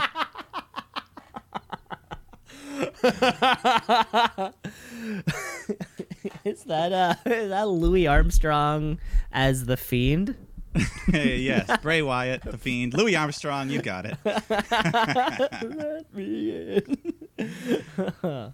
Yeah, if I were to sing a whole song like that, that would hurt. Yeah, seriously. I guess he just smoked a pound of cigars a day to get that. I wonder how that voice is just created. Yeah. Oh my God. Yeah. All right, you're 3 for 3. You're doing good. Next one up for you, Mike. Question number 4. In the year 2006, this James Bond movie grossed over $600 million. 600 million. Wow. Wow. 2006. I'm gonna say that's when the reboot happened with Daniel Craig. I'm gonna go Casino Royale. You know your Bond. I don't actually watch him. I just kind of know. I mean, I watched the Pierce days, the GoldenEye, of course. The Pierce Brosnan era Yeah. led into the Daniel Craig era. Yeah, Casino Royale. Yeah. Yeah. How was it? How was it? Yeah, how was it? It's great. I've heard it's pretty good. Isn't there How a is wrestler it? in one of them? I've never Batista seen. in one of the movies or something? He was in the latest one The latest one? Oh. as you know you know how you kind of have like your henchmen. There's like your bad guy thug henchman, and then Yeah. there's like the leader of the thug henchmen that your protagonist always has a harder fight against. Yeah, he's like the sub boss. Exactly, he was that guy. He was the little Japanese man in Fast and Furious 7 that Paul Walker fights on the bus before he has that huge one of the best scenes in the franchise right there. I'm nowhere near Fast and Furious 7. Start on 5, and then you're only 3 movies away. It's perfect. Yeah. Okay. My final question for you.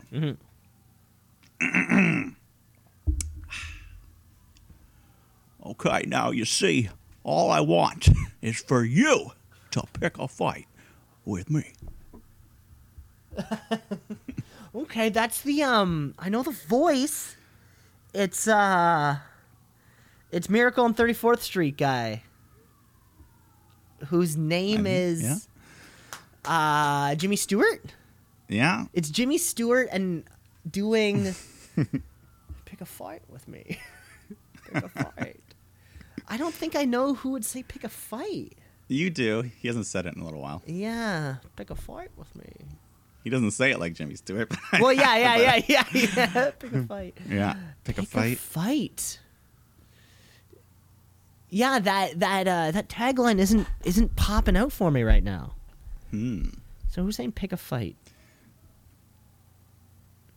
Pick a fight? It was quite a bit. You're going to regret it. I'm going to say, is it? Was it Cody? No. Nah. Okay. Jimmy Stewart doing someone. Mike, who is it? It was Jimmy Stewart doing Alistair Black, of course. Oh, him in the those smoky months room. in the room. Oh Yes. my God! How can I forget the smoky Exactly. room? Yeah, he said it. Oh for yeah. many- But I had to end with the hardest one, so we almost had perfect, but not quite. Right. Pick a fight. No one was knocking on his door. A fight with me. He was in the black smoky box. He would turn one-syllable words into two syllables. Just pick a fight. Maybe that's why nobody wanted to come knock on his door, because there was one camera, one chair. It's black and filled with smoke. I wouldn't want to go hang out at that dude's house. That'd be sketchy. And then Well, Zelina Vega likes it. then when we do see you, you're propping up in a coffin, surrounded I don't think he does that by anymore, does he? candles. He hasn't done that entrance in a long time. I think if Maybe they didn't bring it to the performance. There's probably no room with the performance. yeah, if he ever gets his his big match entrance back, he'll get it back. Yeah. For sure. With the live monks, singing the parts. Yes. Yeah. All right. Okay. Mike, your final question. In October of 2006, this Boston Celtics coach passed away with a lifetime record of 16 total NBA championships. Holy moly. Okay. So I probably don't know his name, but once you tell me, I probably will. Mm-hmm. So the 16, he was obviously there for like the 8 in a row. He had to have been, right? Very much so. Very much so. And which means, I probably won't guess it. But, obviously, I can almost picture the guy. You can almost picture him. Yeah, he's a fixture in the sport. It's not Larry Bird. It's not Larry Bird. I saved the hardest for last. Red Auerbach. Red Auerbach, okay. Is a name. I wouldn't have guessed it. I'm but the sure name. you're picturing the face, a little short Jewish man smoking a cigar. Back when you could do that. Back when you could do that on the bench. Inside the building, on the bench, anyway. And he passed away. He won 9 championships as the head coach of the team, and then he won 7 championships after that as an executive, all the way up to their final championship in '88 or whenever, '86, whenever that was. He served as an executive that whole time. So does he have the most titles of anyone? He would have the most. Just collectively? Yeah, Phil Jackson has 6 plus 5 plus 2. So he has 15 total? Shit, that's close. No, that math is off. 13 total. He has 13 total. I think that would be... Jerry West has a bunch also. I don't know, but 16, that's a lot. That's a lot. Pat Riley has a lot. A lot harder these days. Like, of that total, you move from a coach to an executive to a president or whatever, and then you keep getting... Keep on getting those rings. Keep getting credit for it, which is wild. But that was my final. That was my final 2006 question. All right. Yeah, that was good. I had to scroll back like 6 pages on Pro Fight DB. Because as soon as he got a singles win, I was like, when does this this doesn't happen too often. And it doesn't. It happens on main event a lot, where he was taking on the likes of like Rhino and either of the Breezango groupings, either of those two. Who I don't know. Who watches main event? What's the point?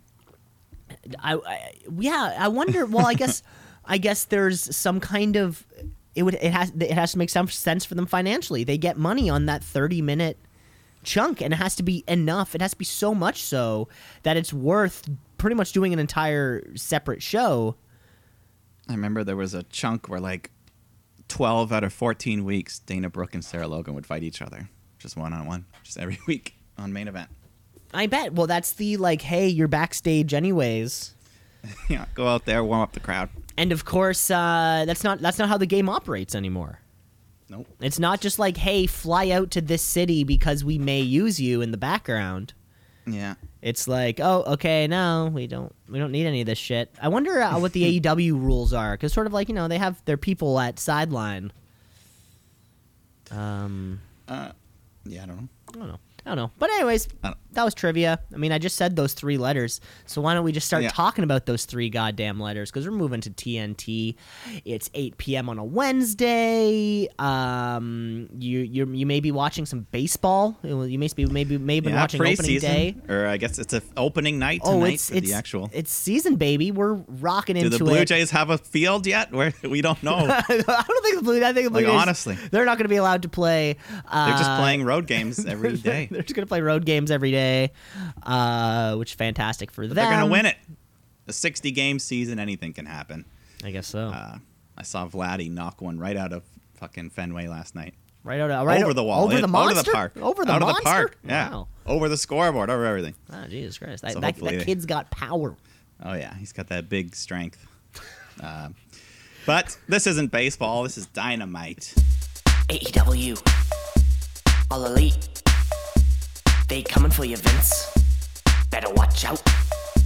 It's too sweet. This is AEW Dynamite. That is right. And nothing really on the horizon, of course. This is just kind of like a normal week for us. But we actually kick off with Cody coming down to the ring, because apparently we're going to get his weekly title defense kind of right off the bat. Yes, a mystery challenger for the TNT title. Some of the guys were hyping it up before on like social media, like, oh, this is, I don't know, one of the top indie guys or something like that. Mm-hmm. But so the mystery man, it ends up being Eddie Kingston, who comes out, cuts a scathing promo on Cody and insults Arn, and just a degenerate. I love this dude's accent. I like it. Yeah, I could cool. not peg it down. What did you get? It was like Puerto half Rican? British. I don't know. Half. No, I don't know. I thought there was like a real Brooklyn thing. There's also, something. I don't know. The guy's from like Maryland. Yeah, he's got like that Cockney-ness. It's like that. half Cockney, half Boston trash. I don't know. It's the most fascinating. Yeah, that's a good combo. The Boston and the Cockney. Oh, that's the ultimate. That's the ultimate douche. That's the ultimate accent. No, if I could pick one accent, it would be half Cockney, half Boston trash. But yeah, so he's instantly over for me. I barely know this guy. Instantly but yeah, over. Good heel on the mic. He's got the heel look, a nice big gut. He's an asshole. And then, anyways, I think they also announced it's going to be no DQ, no count out. So let's get on with it. They just start brawling outside the ring. They lift up the floor mats. We get slammed onto the concrete floor. And then later on, the big spot, Eddie Kingston grabs a sack from under the ring. And, of course, we know what's in there. The thumbtacks. Thousands of thumbtacks poured all over. And then he powerbombs Cody right onto the pile. And then, just a pincushion just bleeding from hundreds of tiny little cuts. But this fires Cody up. He has his big comeback, locks in the figure 4, and gets the submission win to retain his title. In the best, I think this might have been the best title defense he's had.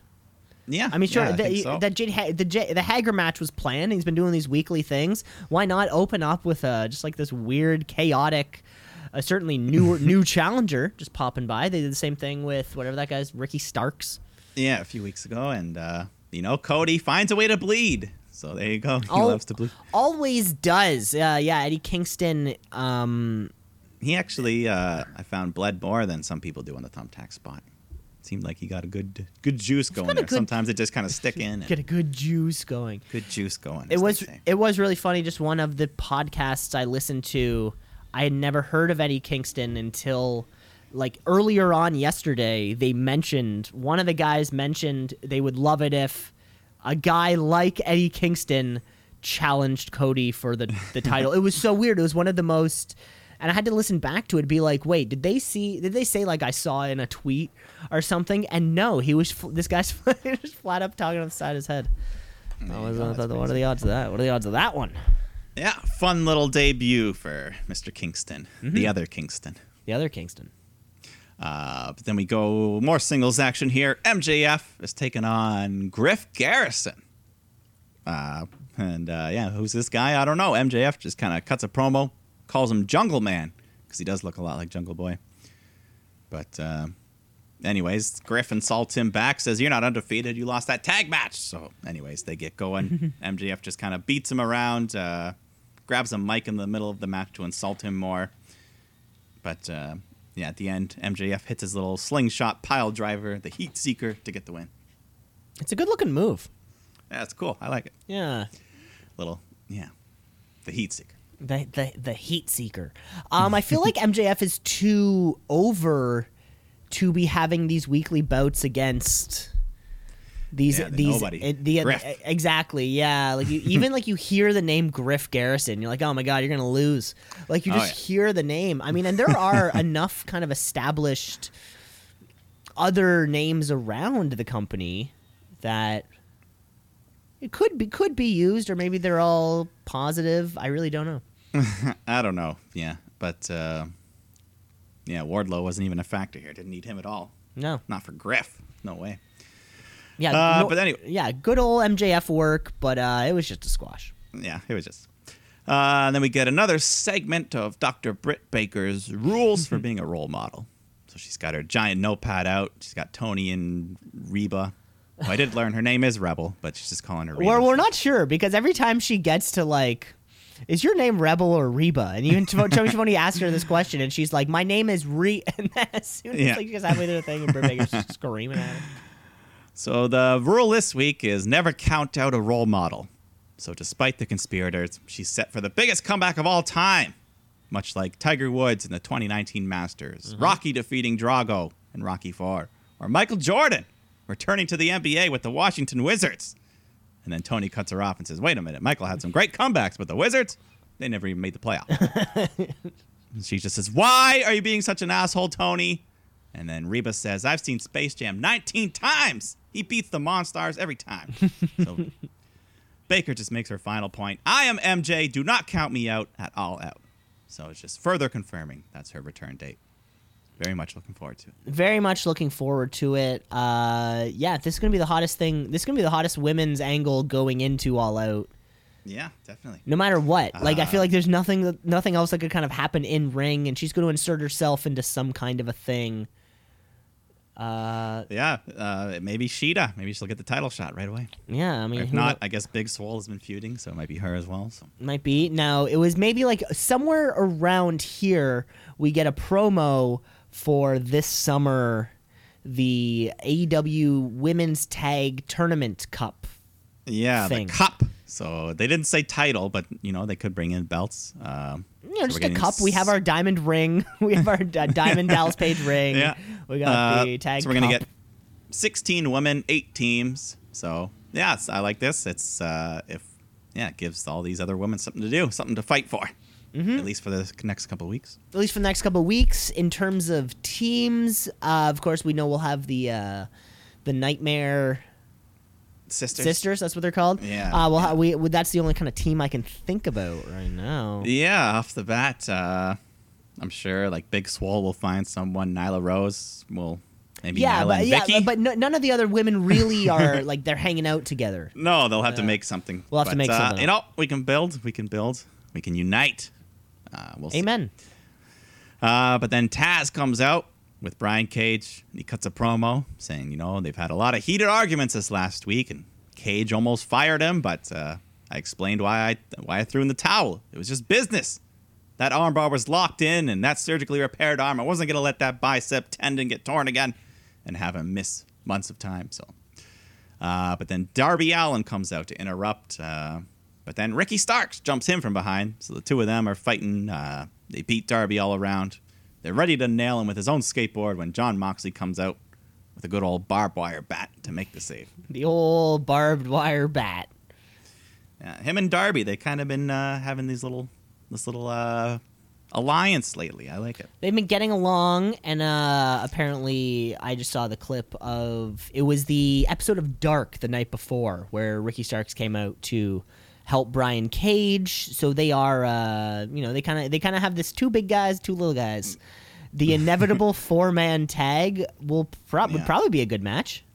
Probably gonna be a hardcore rat. Oh, Darby, skateboards, barbed wires. Darby and Moxley, they're on board. They'll do anything. And I guess by going back to this, we're acknowledging that Brian Cage is recovering from an injury. It kind of lets him always, or maybe not always, it leads to opportunities where he can be defeated, but he's injured. So was he really defeated?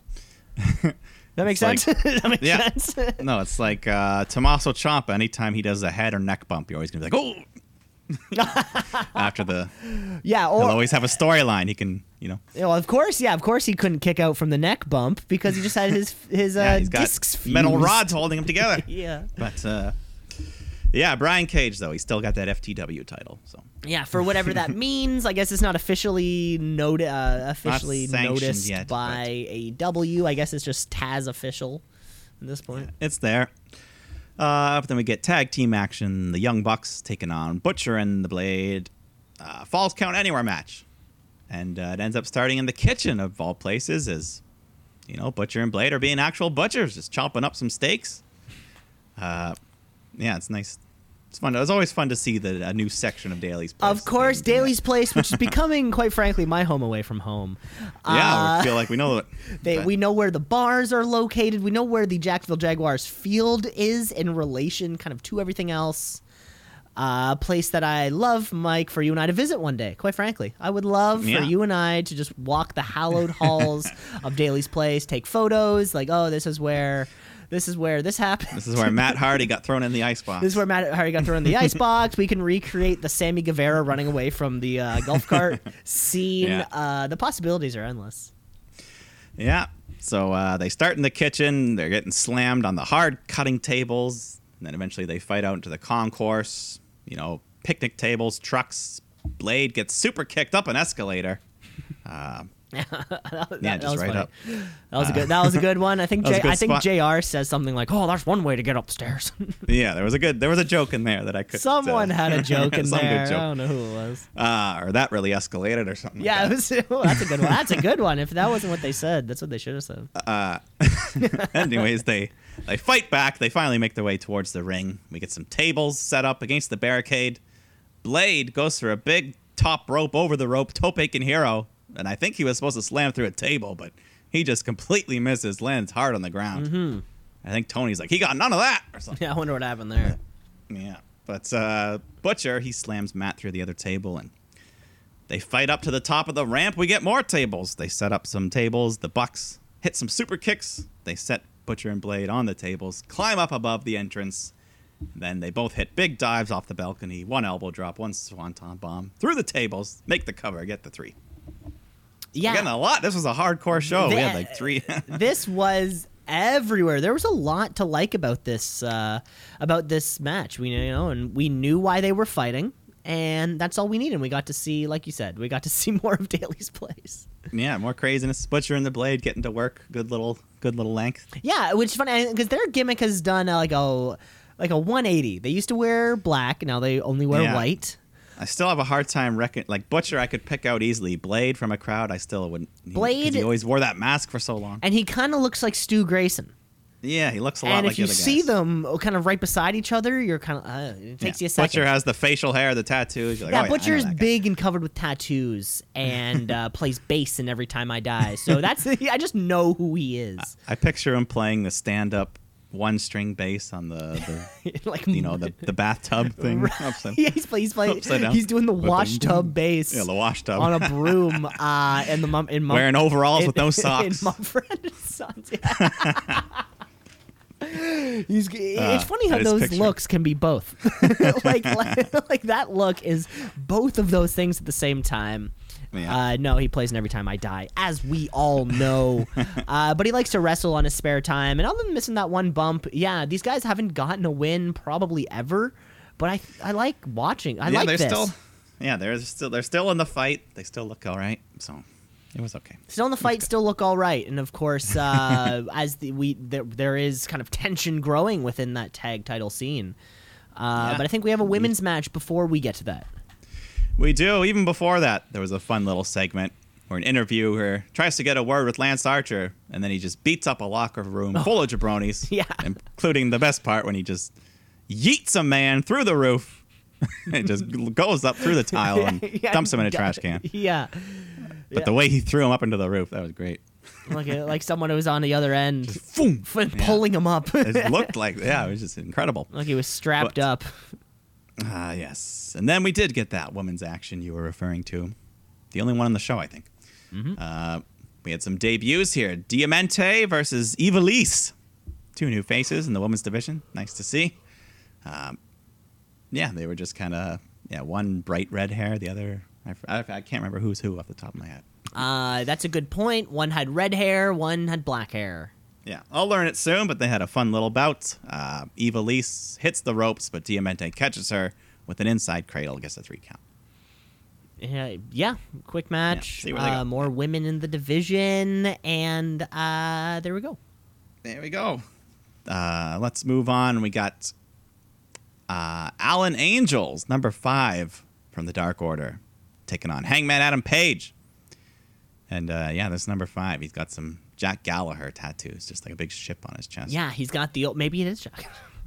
Maybe.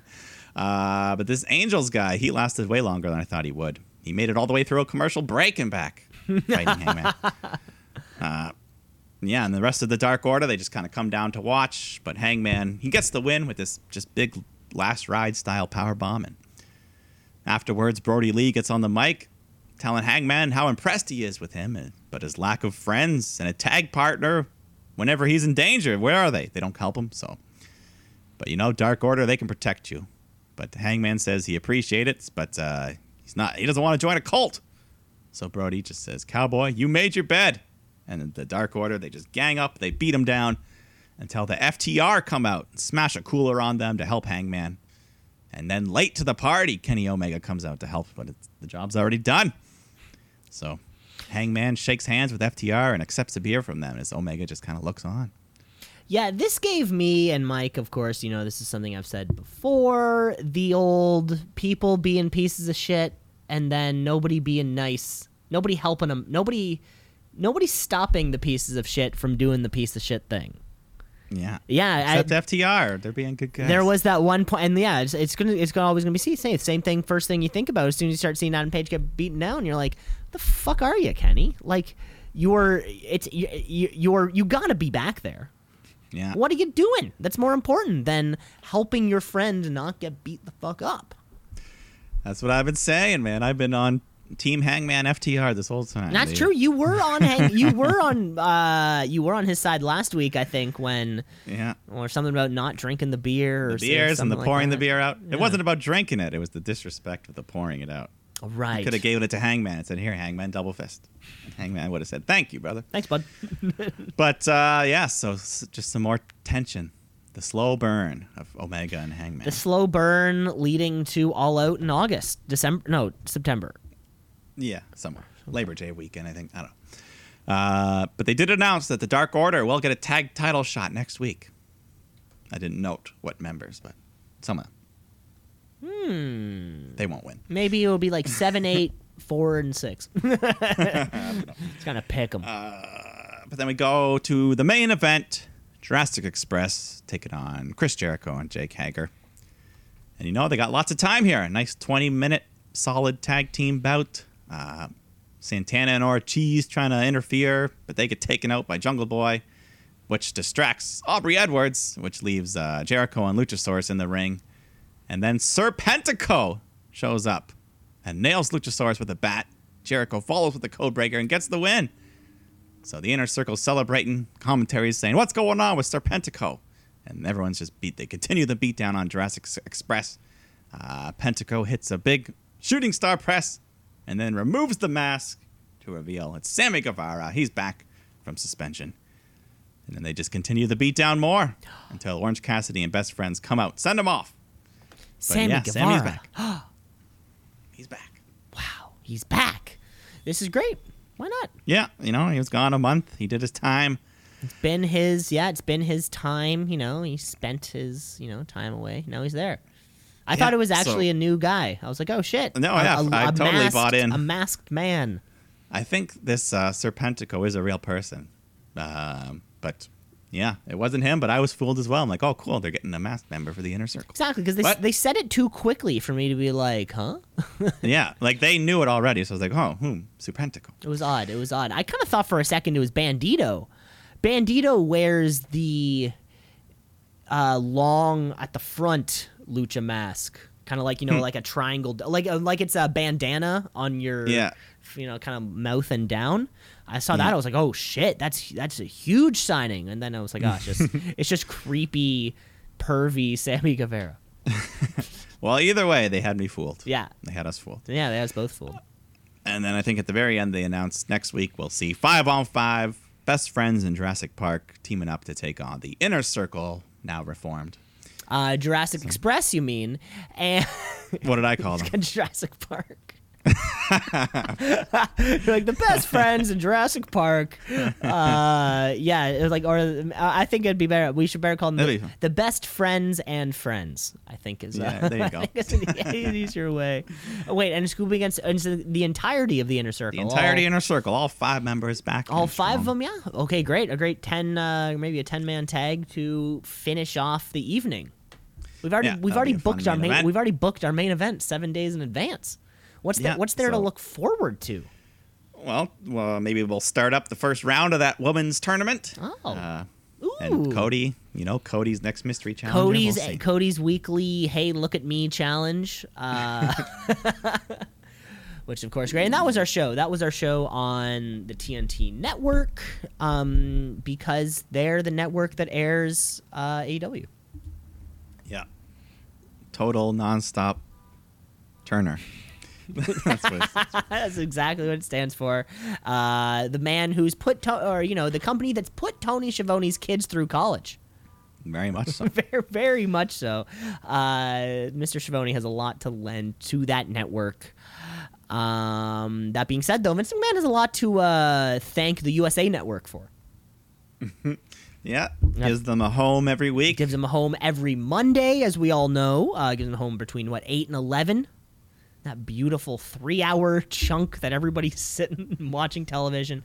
And the folks over at the USA Network were also gentle and kind enough to just give Vince a little 2-hour slot on Wednesday nights to air his son-in-law's show, NXT. NXT, what does it mean? I don't know, but it's some good wrestling. So NXT, watch and see. Try to tap out a count out of 1, 2, 3. With Triple H. See, a lot of 3-letter letters thing we're doing here. I got there eventually. Yeah, of course, we're talking NXT. We got another week. We've got a lot of shit going on. So why don't we just kick off with just bask in his glory and kick off with Keith Lee. Yeah, so he's got an announcement to make. He says, I'm limitless, but I don't want to be limiting others. So, although I will continue to defend the NXT title as much as I can, I will be relinquishing the North American title so other people can have opportunities. And then William Regal pops up on the iPad to say, we will have a series of... Which, by the way, this is not the first time William Regal has popped up on an iPad specifically. No, this is his new thing. So he says we will have a series of triple threat matches to qualify for NXT TakeOver 30 in August, where there will be a 5-man ladder match for the North American title. So that should be great. 5-man ladder match for the North American title. Now, if history is deemed to repeat itself, this could be another 5-star banger coming up. Another banger. As soon as you start hearing it, it's like, holy shit, man! It was just like one good piece of news on top of the next. Of course, and Keith Lee doesn't have to get double booked. Yeah, this was their way, which is fantastic. And it works better this way because he's already been the North American champ for months as well, so it's not like the reign only lasts a week. And So Of course. he had a good reign. He defended that title many times. But now let's focus on the big one. Of course, Keith Lee, super protected right now. Nobody was going to take that off of him. It wouldn't make sense. And when a babyface does it, it feels so nice because he's like, hey, guys, I want everyone to compete. Yeah. Thumbs up, selfish. big smiles. You know, but if, Exactly. But if a piece of shit does it, they're like, why would I want this shitty belt? Yeah, I've exactly. got the good one. Yeah, I don't know. And we get a takeover in August, and Yeah, the night before SummerSlam, I guess. August 22nd, 23rd, oh, perfect. somewhere around Oh, okay, great. And yeah, we'll have a bunch of three-way or triple threat matches. We will get one later on in the evening. there. We shall. But first, we're going to get Dexter Lumis taking on Killian Dane. And they just kind of have a good little back and forth match until Lumis locks in his submission chokehold until Dane passes out. And the ref calls for the bell. By TKO. Not many people getting wins by TKO around here, though. Yeah, except for on this episode. Except on the, there was a bunch on this episode, oddly enough. Yeah. But yeah, Loomis. Yeah, Let's go. Lumis I feel continue to look strong. continue to look strong. I feel like we've only seen him against. This is the first time we've seen him against like a big guy. I liked his matches against small guys better. You know, kind of gives you that David and Goliath thing. Yeah, he needs something. He needs something to long-term feud now that Roddy's kind of out of the picture. Yeah, he came out of this looking for the next step. You know. Yeah. Then we get tag team action. Everrise taking on Breezango. And the theme of the week for Breezango, they're Mounties. So they get a little Maple Leaf Canadian. They got the red outfit on. And it works. It works for them. They get the win with a double super kick. Double super kick over now. Everrise, this is a group that has been squashed before. Yeah, pretty much the COVID era. They've been the go-to tag team squash. They're the go-to Dana Brooke, Sarah Logan. Yeah. But Tyler Breeze, he's Canadian, so the Mountie, that's okay. Oh, I guess if neither one of them were Canadian, we've been like, hey guys, that's inappropriate. I don't get, I get that they're doing a theme, but yeah, the Mountie, that seems like you'd save it for Canada. Yeah, well, I mean, I guess they can bring it back. I'm sure the costumes are just chilling there in that big warehouse they have over there at the PC. Yeah. But some women's action. We got Aaliyah taking on Shotzi Blackheart, and Robert Stone comes limping out with his walking boot on. Fun little match, Shotzi's looking great as always, and Aaliyah, who's really starting to, getting lots of good TV time here, picking up some steam. And during the match, Robert Stone jumps on the apron to distract Shotzi, so she just boots him off, and he lands on right of that injured leg, starts screaming. And then Shotzi hits a big senton off the top rope onto Aaliyah, gets the W. So Shotzi's celebrating, she gets in her tank, and then once again, she drives over Stone's other good leg, trapping him underneath. And then she just howls, but then gets attacked by Mercedes Martinez. So Martinez just kind of stares at Stone and walks off. So a little, what's going on there? Now, of course, it's Shotzi's time to move on. Was this not the supposed grudge match we've been building for multiple weeks? I hate it when this happens, too, when it's like, and I feel like Aaliyah, and what was the other woman's name? Xia Li. Like, this happened with them also, where it was like, you establish a thing, then there's a feud, and then they do have their resolving match, but it's an unspectacular finish to telling it's not the A story on the show, it's not the B story on the show, dare I even may say it's not the C story on the show. But just finish it off, in a more, in a better way, and then have Mercedes Martinez attack her. Does that make sense? Yeah, but I guess they want, I don't know. It's like, I feel they like want that to be the big match. I mean, I feel like we're, Mercedes, and it's kind of like the same thing I feel like we're getting with the Iconics and the Riots right now, is that however this will end, will be in 5 minutes. It's not going to end in a satisfying way where you're like, there they had the match that resolves the weeks of hopefully feuding. That's what Shotzi and Mercedes, hopefully they can have a nice big 15-minute. Exactly. That's what I'm saying. Just give them more time. We'll see. We'll get back to them. Yeah. But we got the first qualifier match for that ladder match. Triple threat. Johnny Gargano taking on Bronson Reed and Roddy Strong. And, the match was fun. It was good. Gargano hits a big poison rana on Reed. And then the final beat DDT on Roderick, and then he goes to cover him, but then Bronson Reed just comes flying off the top rope with his monster splash, and he pins Roddy to get the win, earning the first of 5 spots in that ladder match. What a splash. That's a big one. Yeah, And this- big one, big win. Biggest win of his career. Biggest win of his career, of course, when you have... Like, we have Roddy and Johnny Gargano in a match. We know it's going to be fast-paced, and a bigger guy, Bronson Reed, never fell behind the action at all. He can move. Yeah, he can. Yeah, he's a good... See what he can do. See what he can do in a ladder match. That'll be fun. You need a big guy in a ladder match, right? Lars Sullivan's not going to be in this one, so we need a resident big man, possible dark horse contender. Mike, while we mention it right now, do you have... what you think's going to happen? Anyone you think who could walk away with it? Somebody we don't even know about yet? Have you thought about this? I don't know. I could see Timothy Thatcher getting a slot in this match. I mean, it's wide open. Finn Balor, we haven't seen him in a little while. Damian Priest. It's really guys open. like that. It's really open. Yeah, it's gonna be... My first week hot take as soon as I heard it, I'm thinking Cameron Grimes. Cameron Grimes, yeah, I think home, he could... leaving the Performance Center with some gold around his belt. He could slime his way up that ladder and grab the belt. Grease his way up. No, that's the thing. The mid card's wide open right now. Yeah, it really Drake is. Maverick could show up. He could say, "Fuck the cruiserweight, I'm going for the North American." Yeah, sure. Throw one of those, or throw one of the Escobar crews. One of those guys in there. Kushida, like we said, we haven't seen him in a while. Mm-hmm. We'll see. We're gonna have a lot of triple threats to qualify. Yeah, it's gonna be a lot of fun leading up to there. Yeah, one of these two men, like we said, Timothy Thatcher, up next, who has taken on One Lorcan, and this was just a good old grapple fest. Just lots of mat wrestling, submissions, traditional style. Arm bars, fish hooks. Arm bars everywhere, fish hooks, leg hooks. Eventually, a couple stiff chops. Some very stiff chops. Eventually, Timothy locks in that deep Kimura arm bar. Lorcan locks it in on Thatcher, but then Thatcher's able to pin Lorcan, get him to the mat for the 3 count, saving his arm and getting the victory. Lorcan almost had him. Jesus Christ! What a great match. Yeah, this was just... And this is something that... good old wrestling. This is something we don't see in NXT too often, or just in general.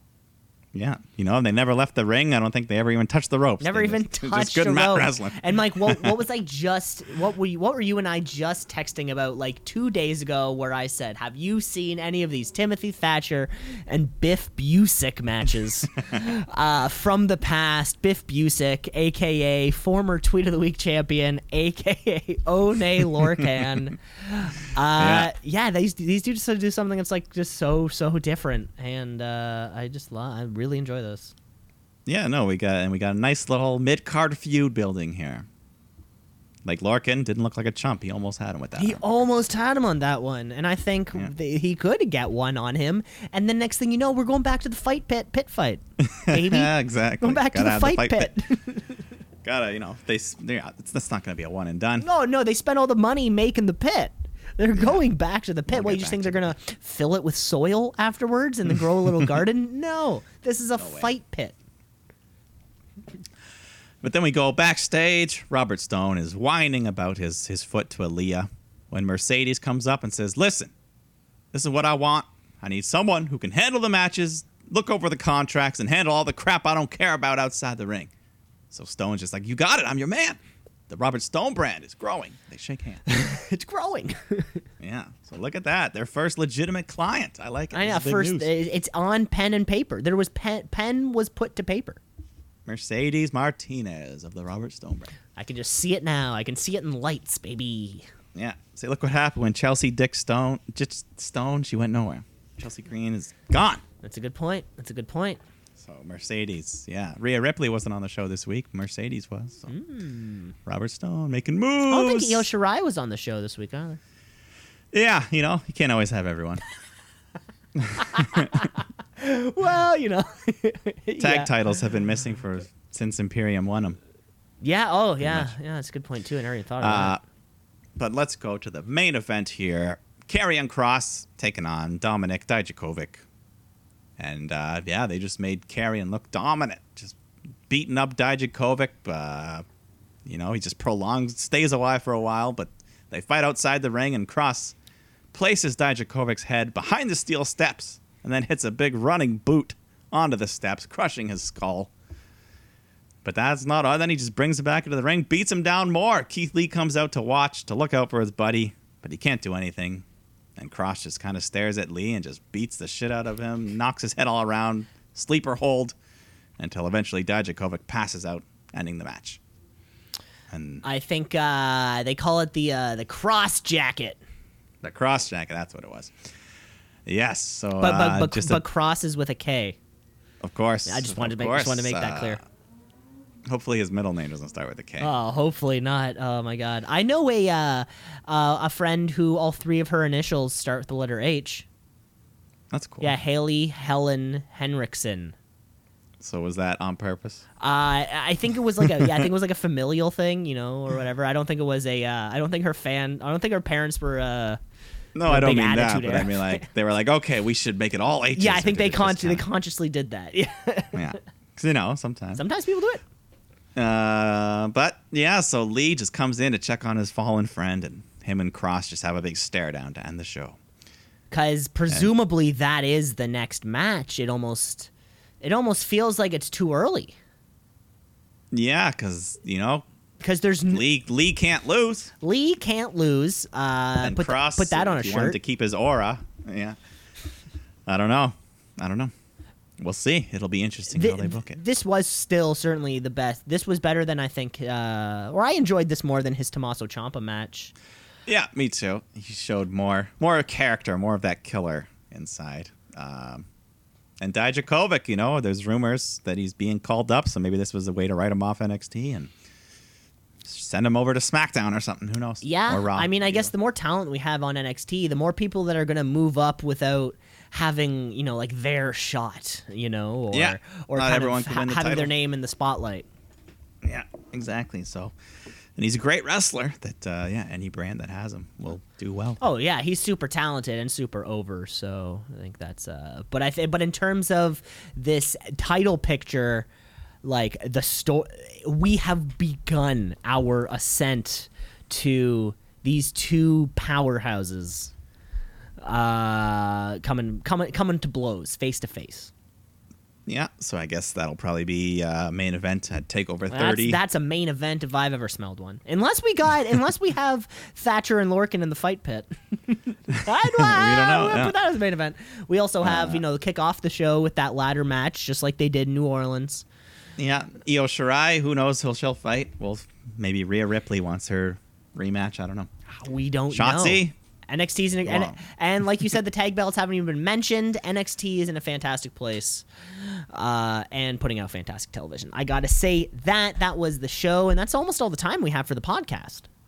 Mm-hmm. Lots of fun. Week. Another incredible week. The pay-per-view. Another great edition of the Wednesday Night Wars. But Mike, one more thing that we have to do. It's the Wrestler of the Week. It's the Wrestler of the Week. Wrestler of the Week, of the Week, of the Week. The Wrestler of the Week, of the Week, of the Week. Wrestler of the Week, of the Week, of the Week. The Wrestler of the Week. Mike, I'm going to toss over to you to kick it off for this one. All right. Yeah, lots of action this week. Lots of good spots, fun matches all around. But I'm going to give it to a man who was featured many times last year, not quite as much this year. But Kofi Kingston, pretty much just for taking that crazy-ass bump through the two tables. And it was a good match as well. But Kofi, the balls. This time last year, we were still full swing. Kofi Mania World Champion. But he's still putting on great matches. Yeah, he took that, which may be the spot of the year. Oh, that should be a shootie. I'm going to write that down. I'm going to write that down. Yeah. That's a shootie category officially for next year. Remember here, folks. Yeah. We just called it. Spot of the year. I just wrote it down. Perfect. Yeah, Kofi, congratulations, Wrestler of the Week. I'm sticking with the WWE, but I'm hopping over to Wednesday night, where I've just been on this Timothy Thatcher roll for the last week. You know, ever since the fight pit, he has been. Ever since I learned that he's missing a tooth. Like 2 weeks ago, remember I said that? I was like, I've never seen that before. Yeah. Ever since, he just somehow became more relatable. I have all my teeth, of course, but he seemed so. I don't know what it is. And then I spent all week on YouTube just watching all these old Timothy Thatcher matches. And then he has another one on Wednesday, and it totally does not disappoint. It was just as strong as he's ever been. And Timothy Thatcher, you're climbing up the ranks on my personal He's on the scale. rise. I He's like it. on the rise. If WWE still had power rankings, you would be on it. You would be power ranked. You just hit number 10. You just kind of got on the list. You know what I'm saying? Yeah, well, he just won his first championship. Wrestler of the Week. He just won his first Wrestler of the Week champion. Get up there on Twitter, start adding those belts, and in no time you'll be in the Hall of Fame. That's all the time we have, Mike. That's all the time we have.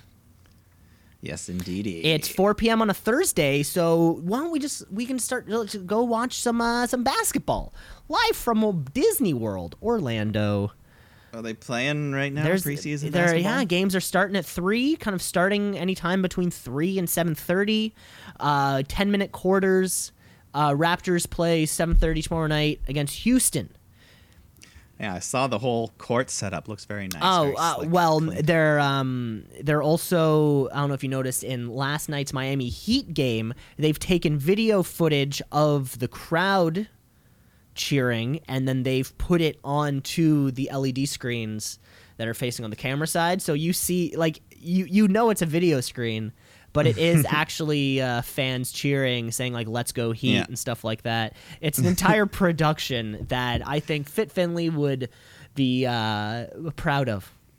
Yeah.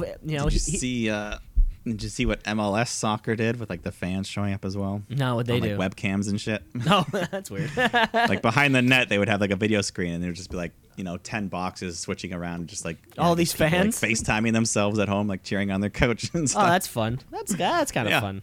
You couldn't really hear the audio. It was just like them like moving. But it was like really looked like 2002 webcams. Well, the quality. So then, of course, yesterday we had to switch over to MLB baseball, not because I watch baseball, but because I overheard they were just going to put in crowd cheering as if it's a game. And, Mike, it's like they took the Wii baseball audio, like the crowd cheering, and then, but the craziest thing, it sounds like it's a packed game. Like the level of crowd walla is like it's a wild card game, and you're trying to make it to the playoffs. It's not a game in the middle of July. It's going to be interesting.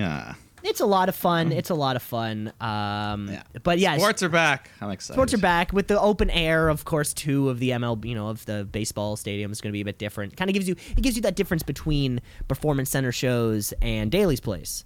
Having that Daly's Place echo with the Daly's Place reverb, by the way, highly sought after reverb plugin. It just sounds a lot better than a closed environment. Yeah. That's all I got. That's all I got for my. I like the thunder of the pounding on the barricade, though. That's fun. That feels cool. Yeah, on the Yeah, fucking. it's the build up. That's it. That's my rant. That's my rant. That's all I got. All right. That's all I got for the show, All Mike. right. You take care of yourself, and folks at home, you take care of yourselves. Two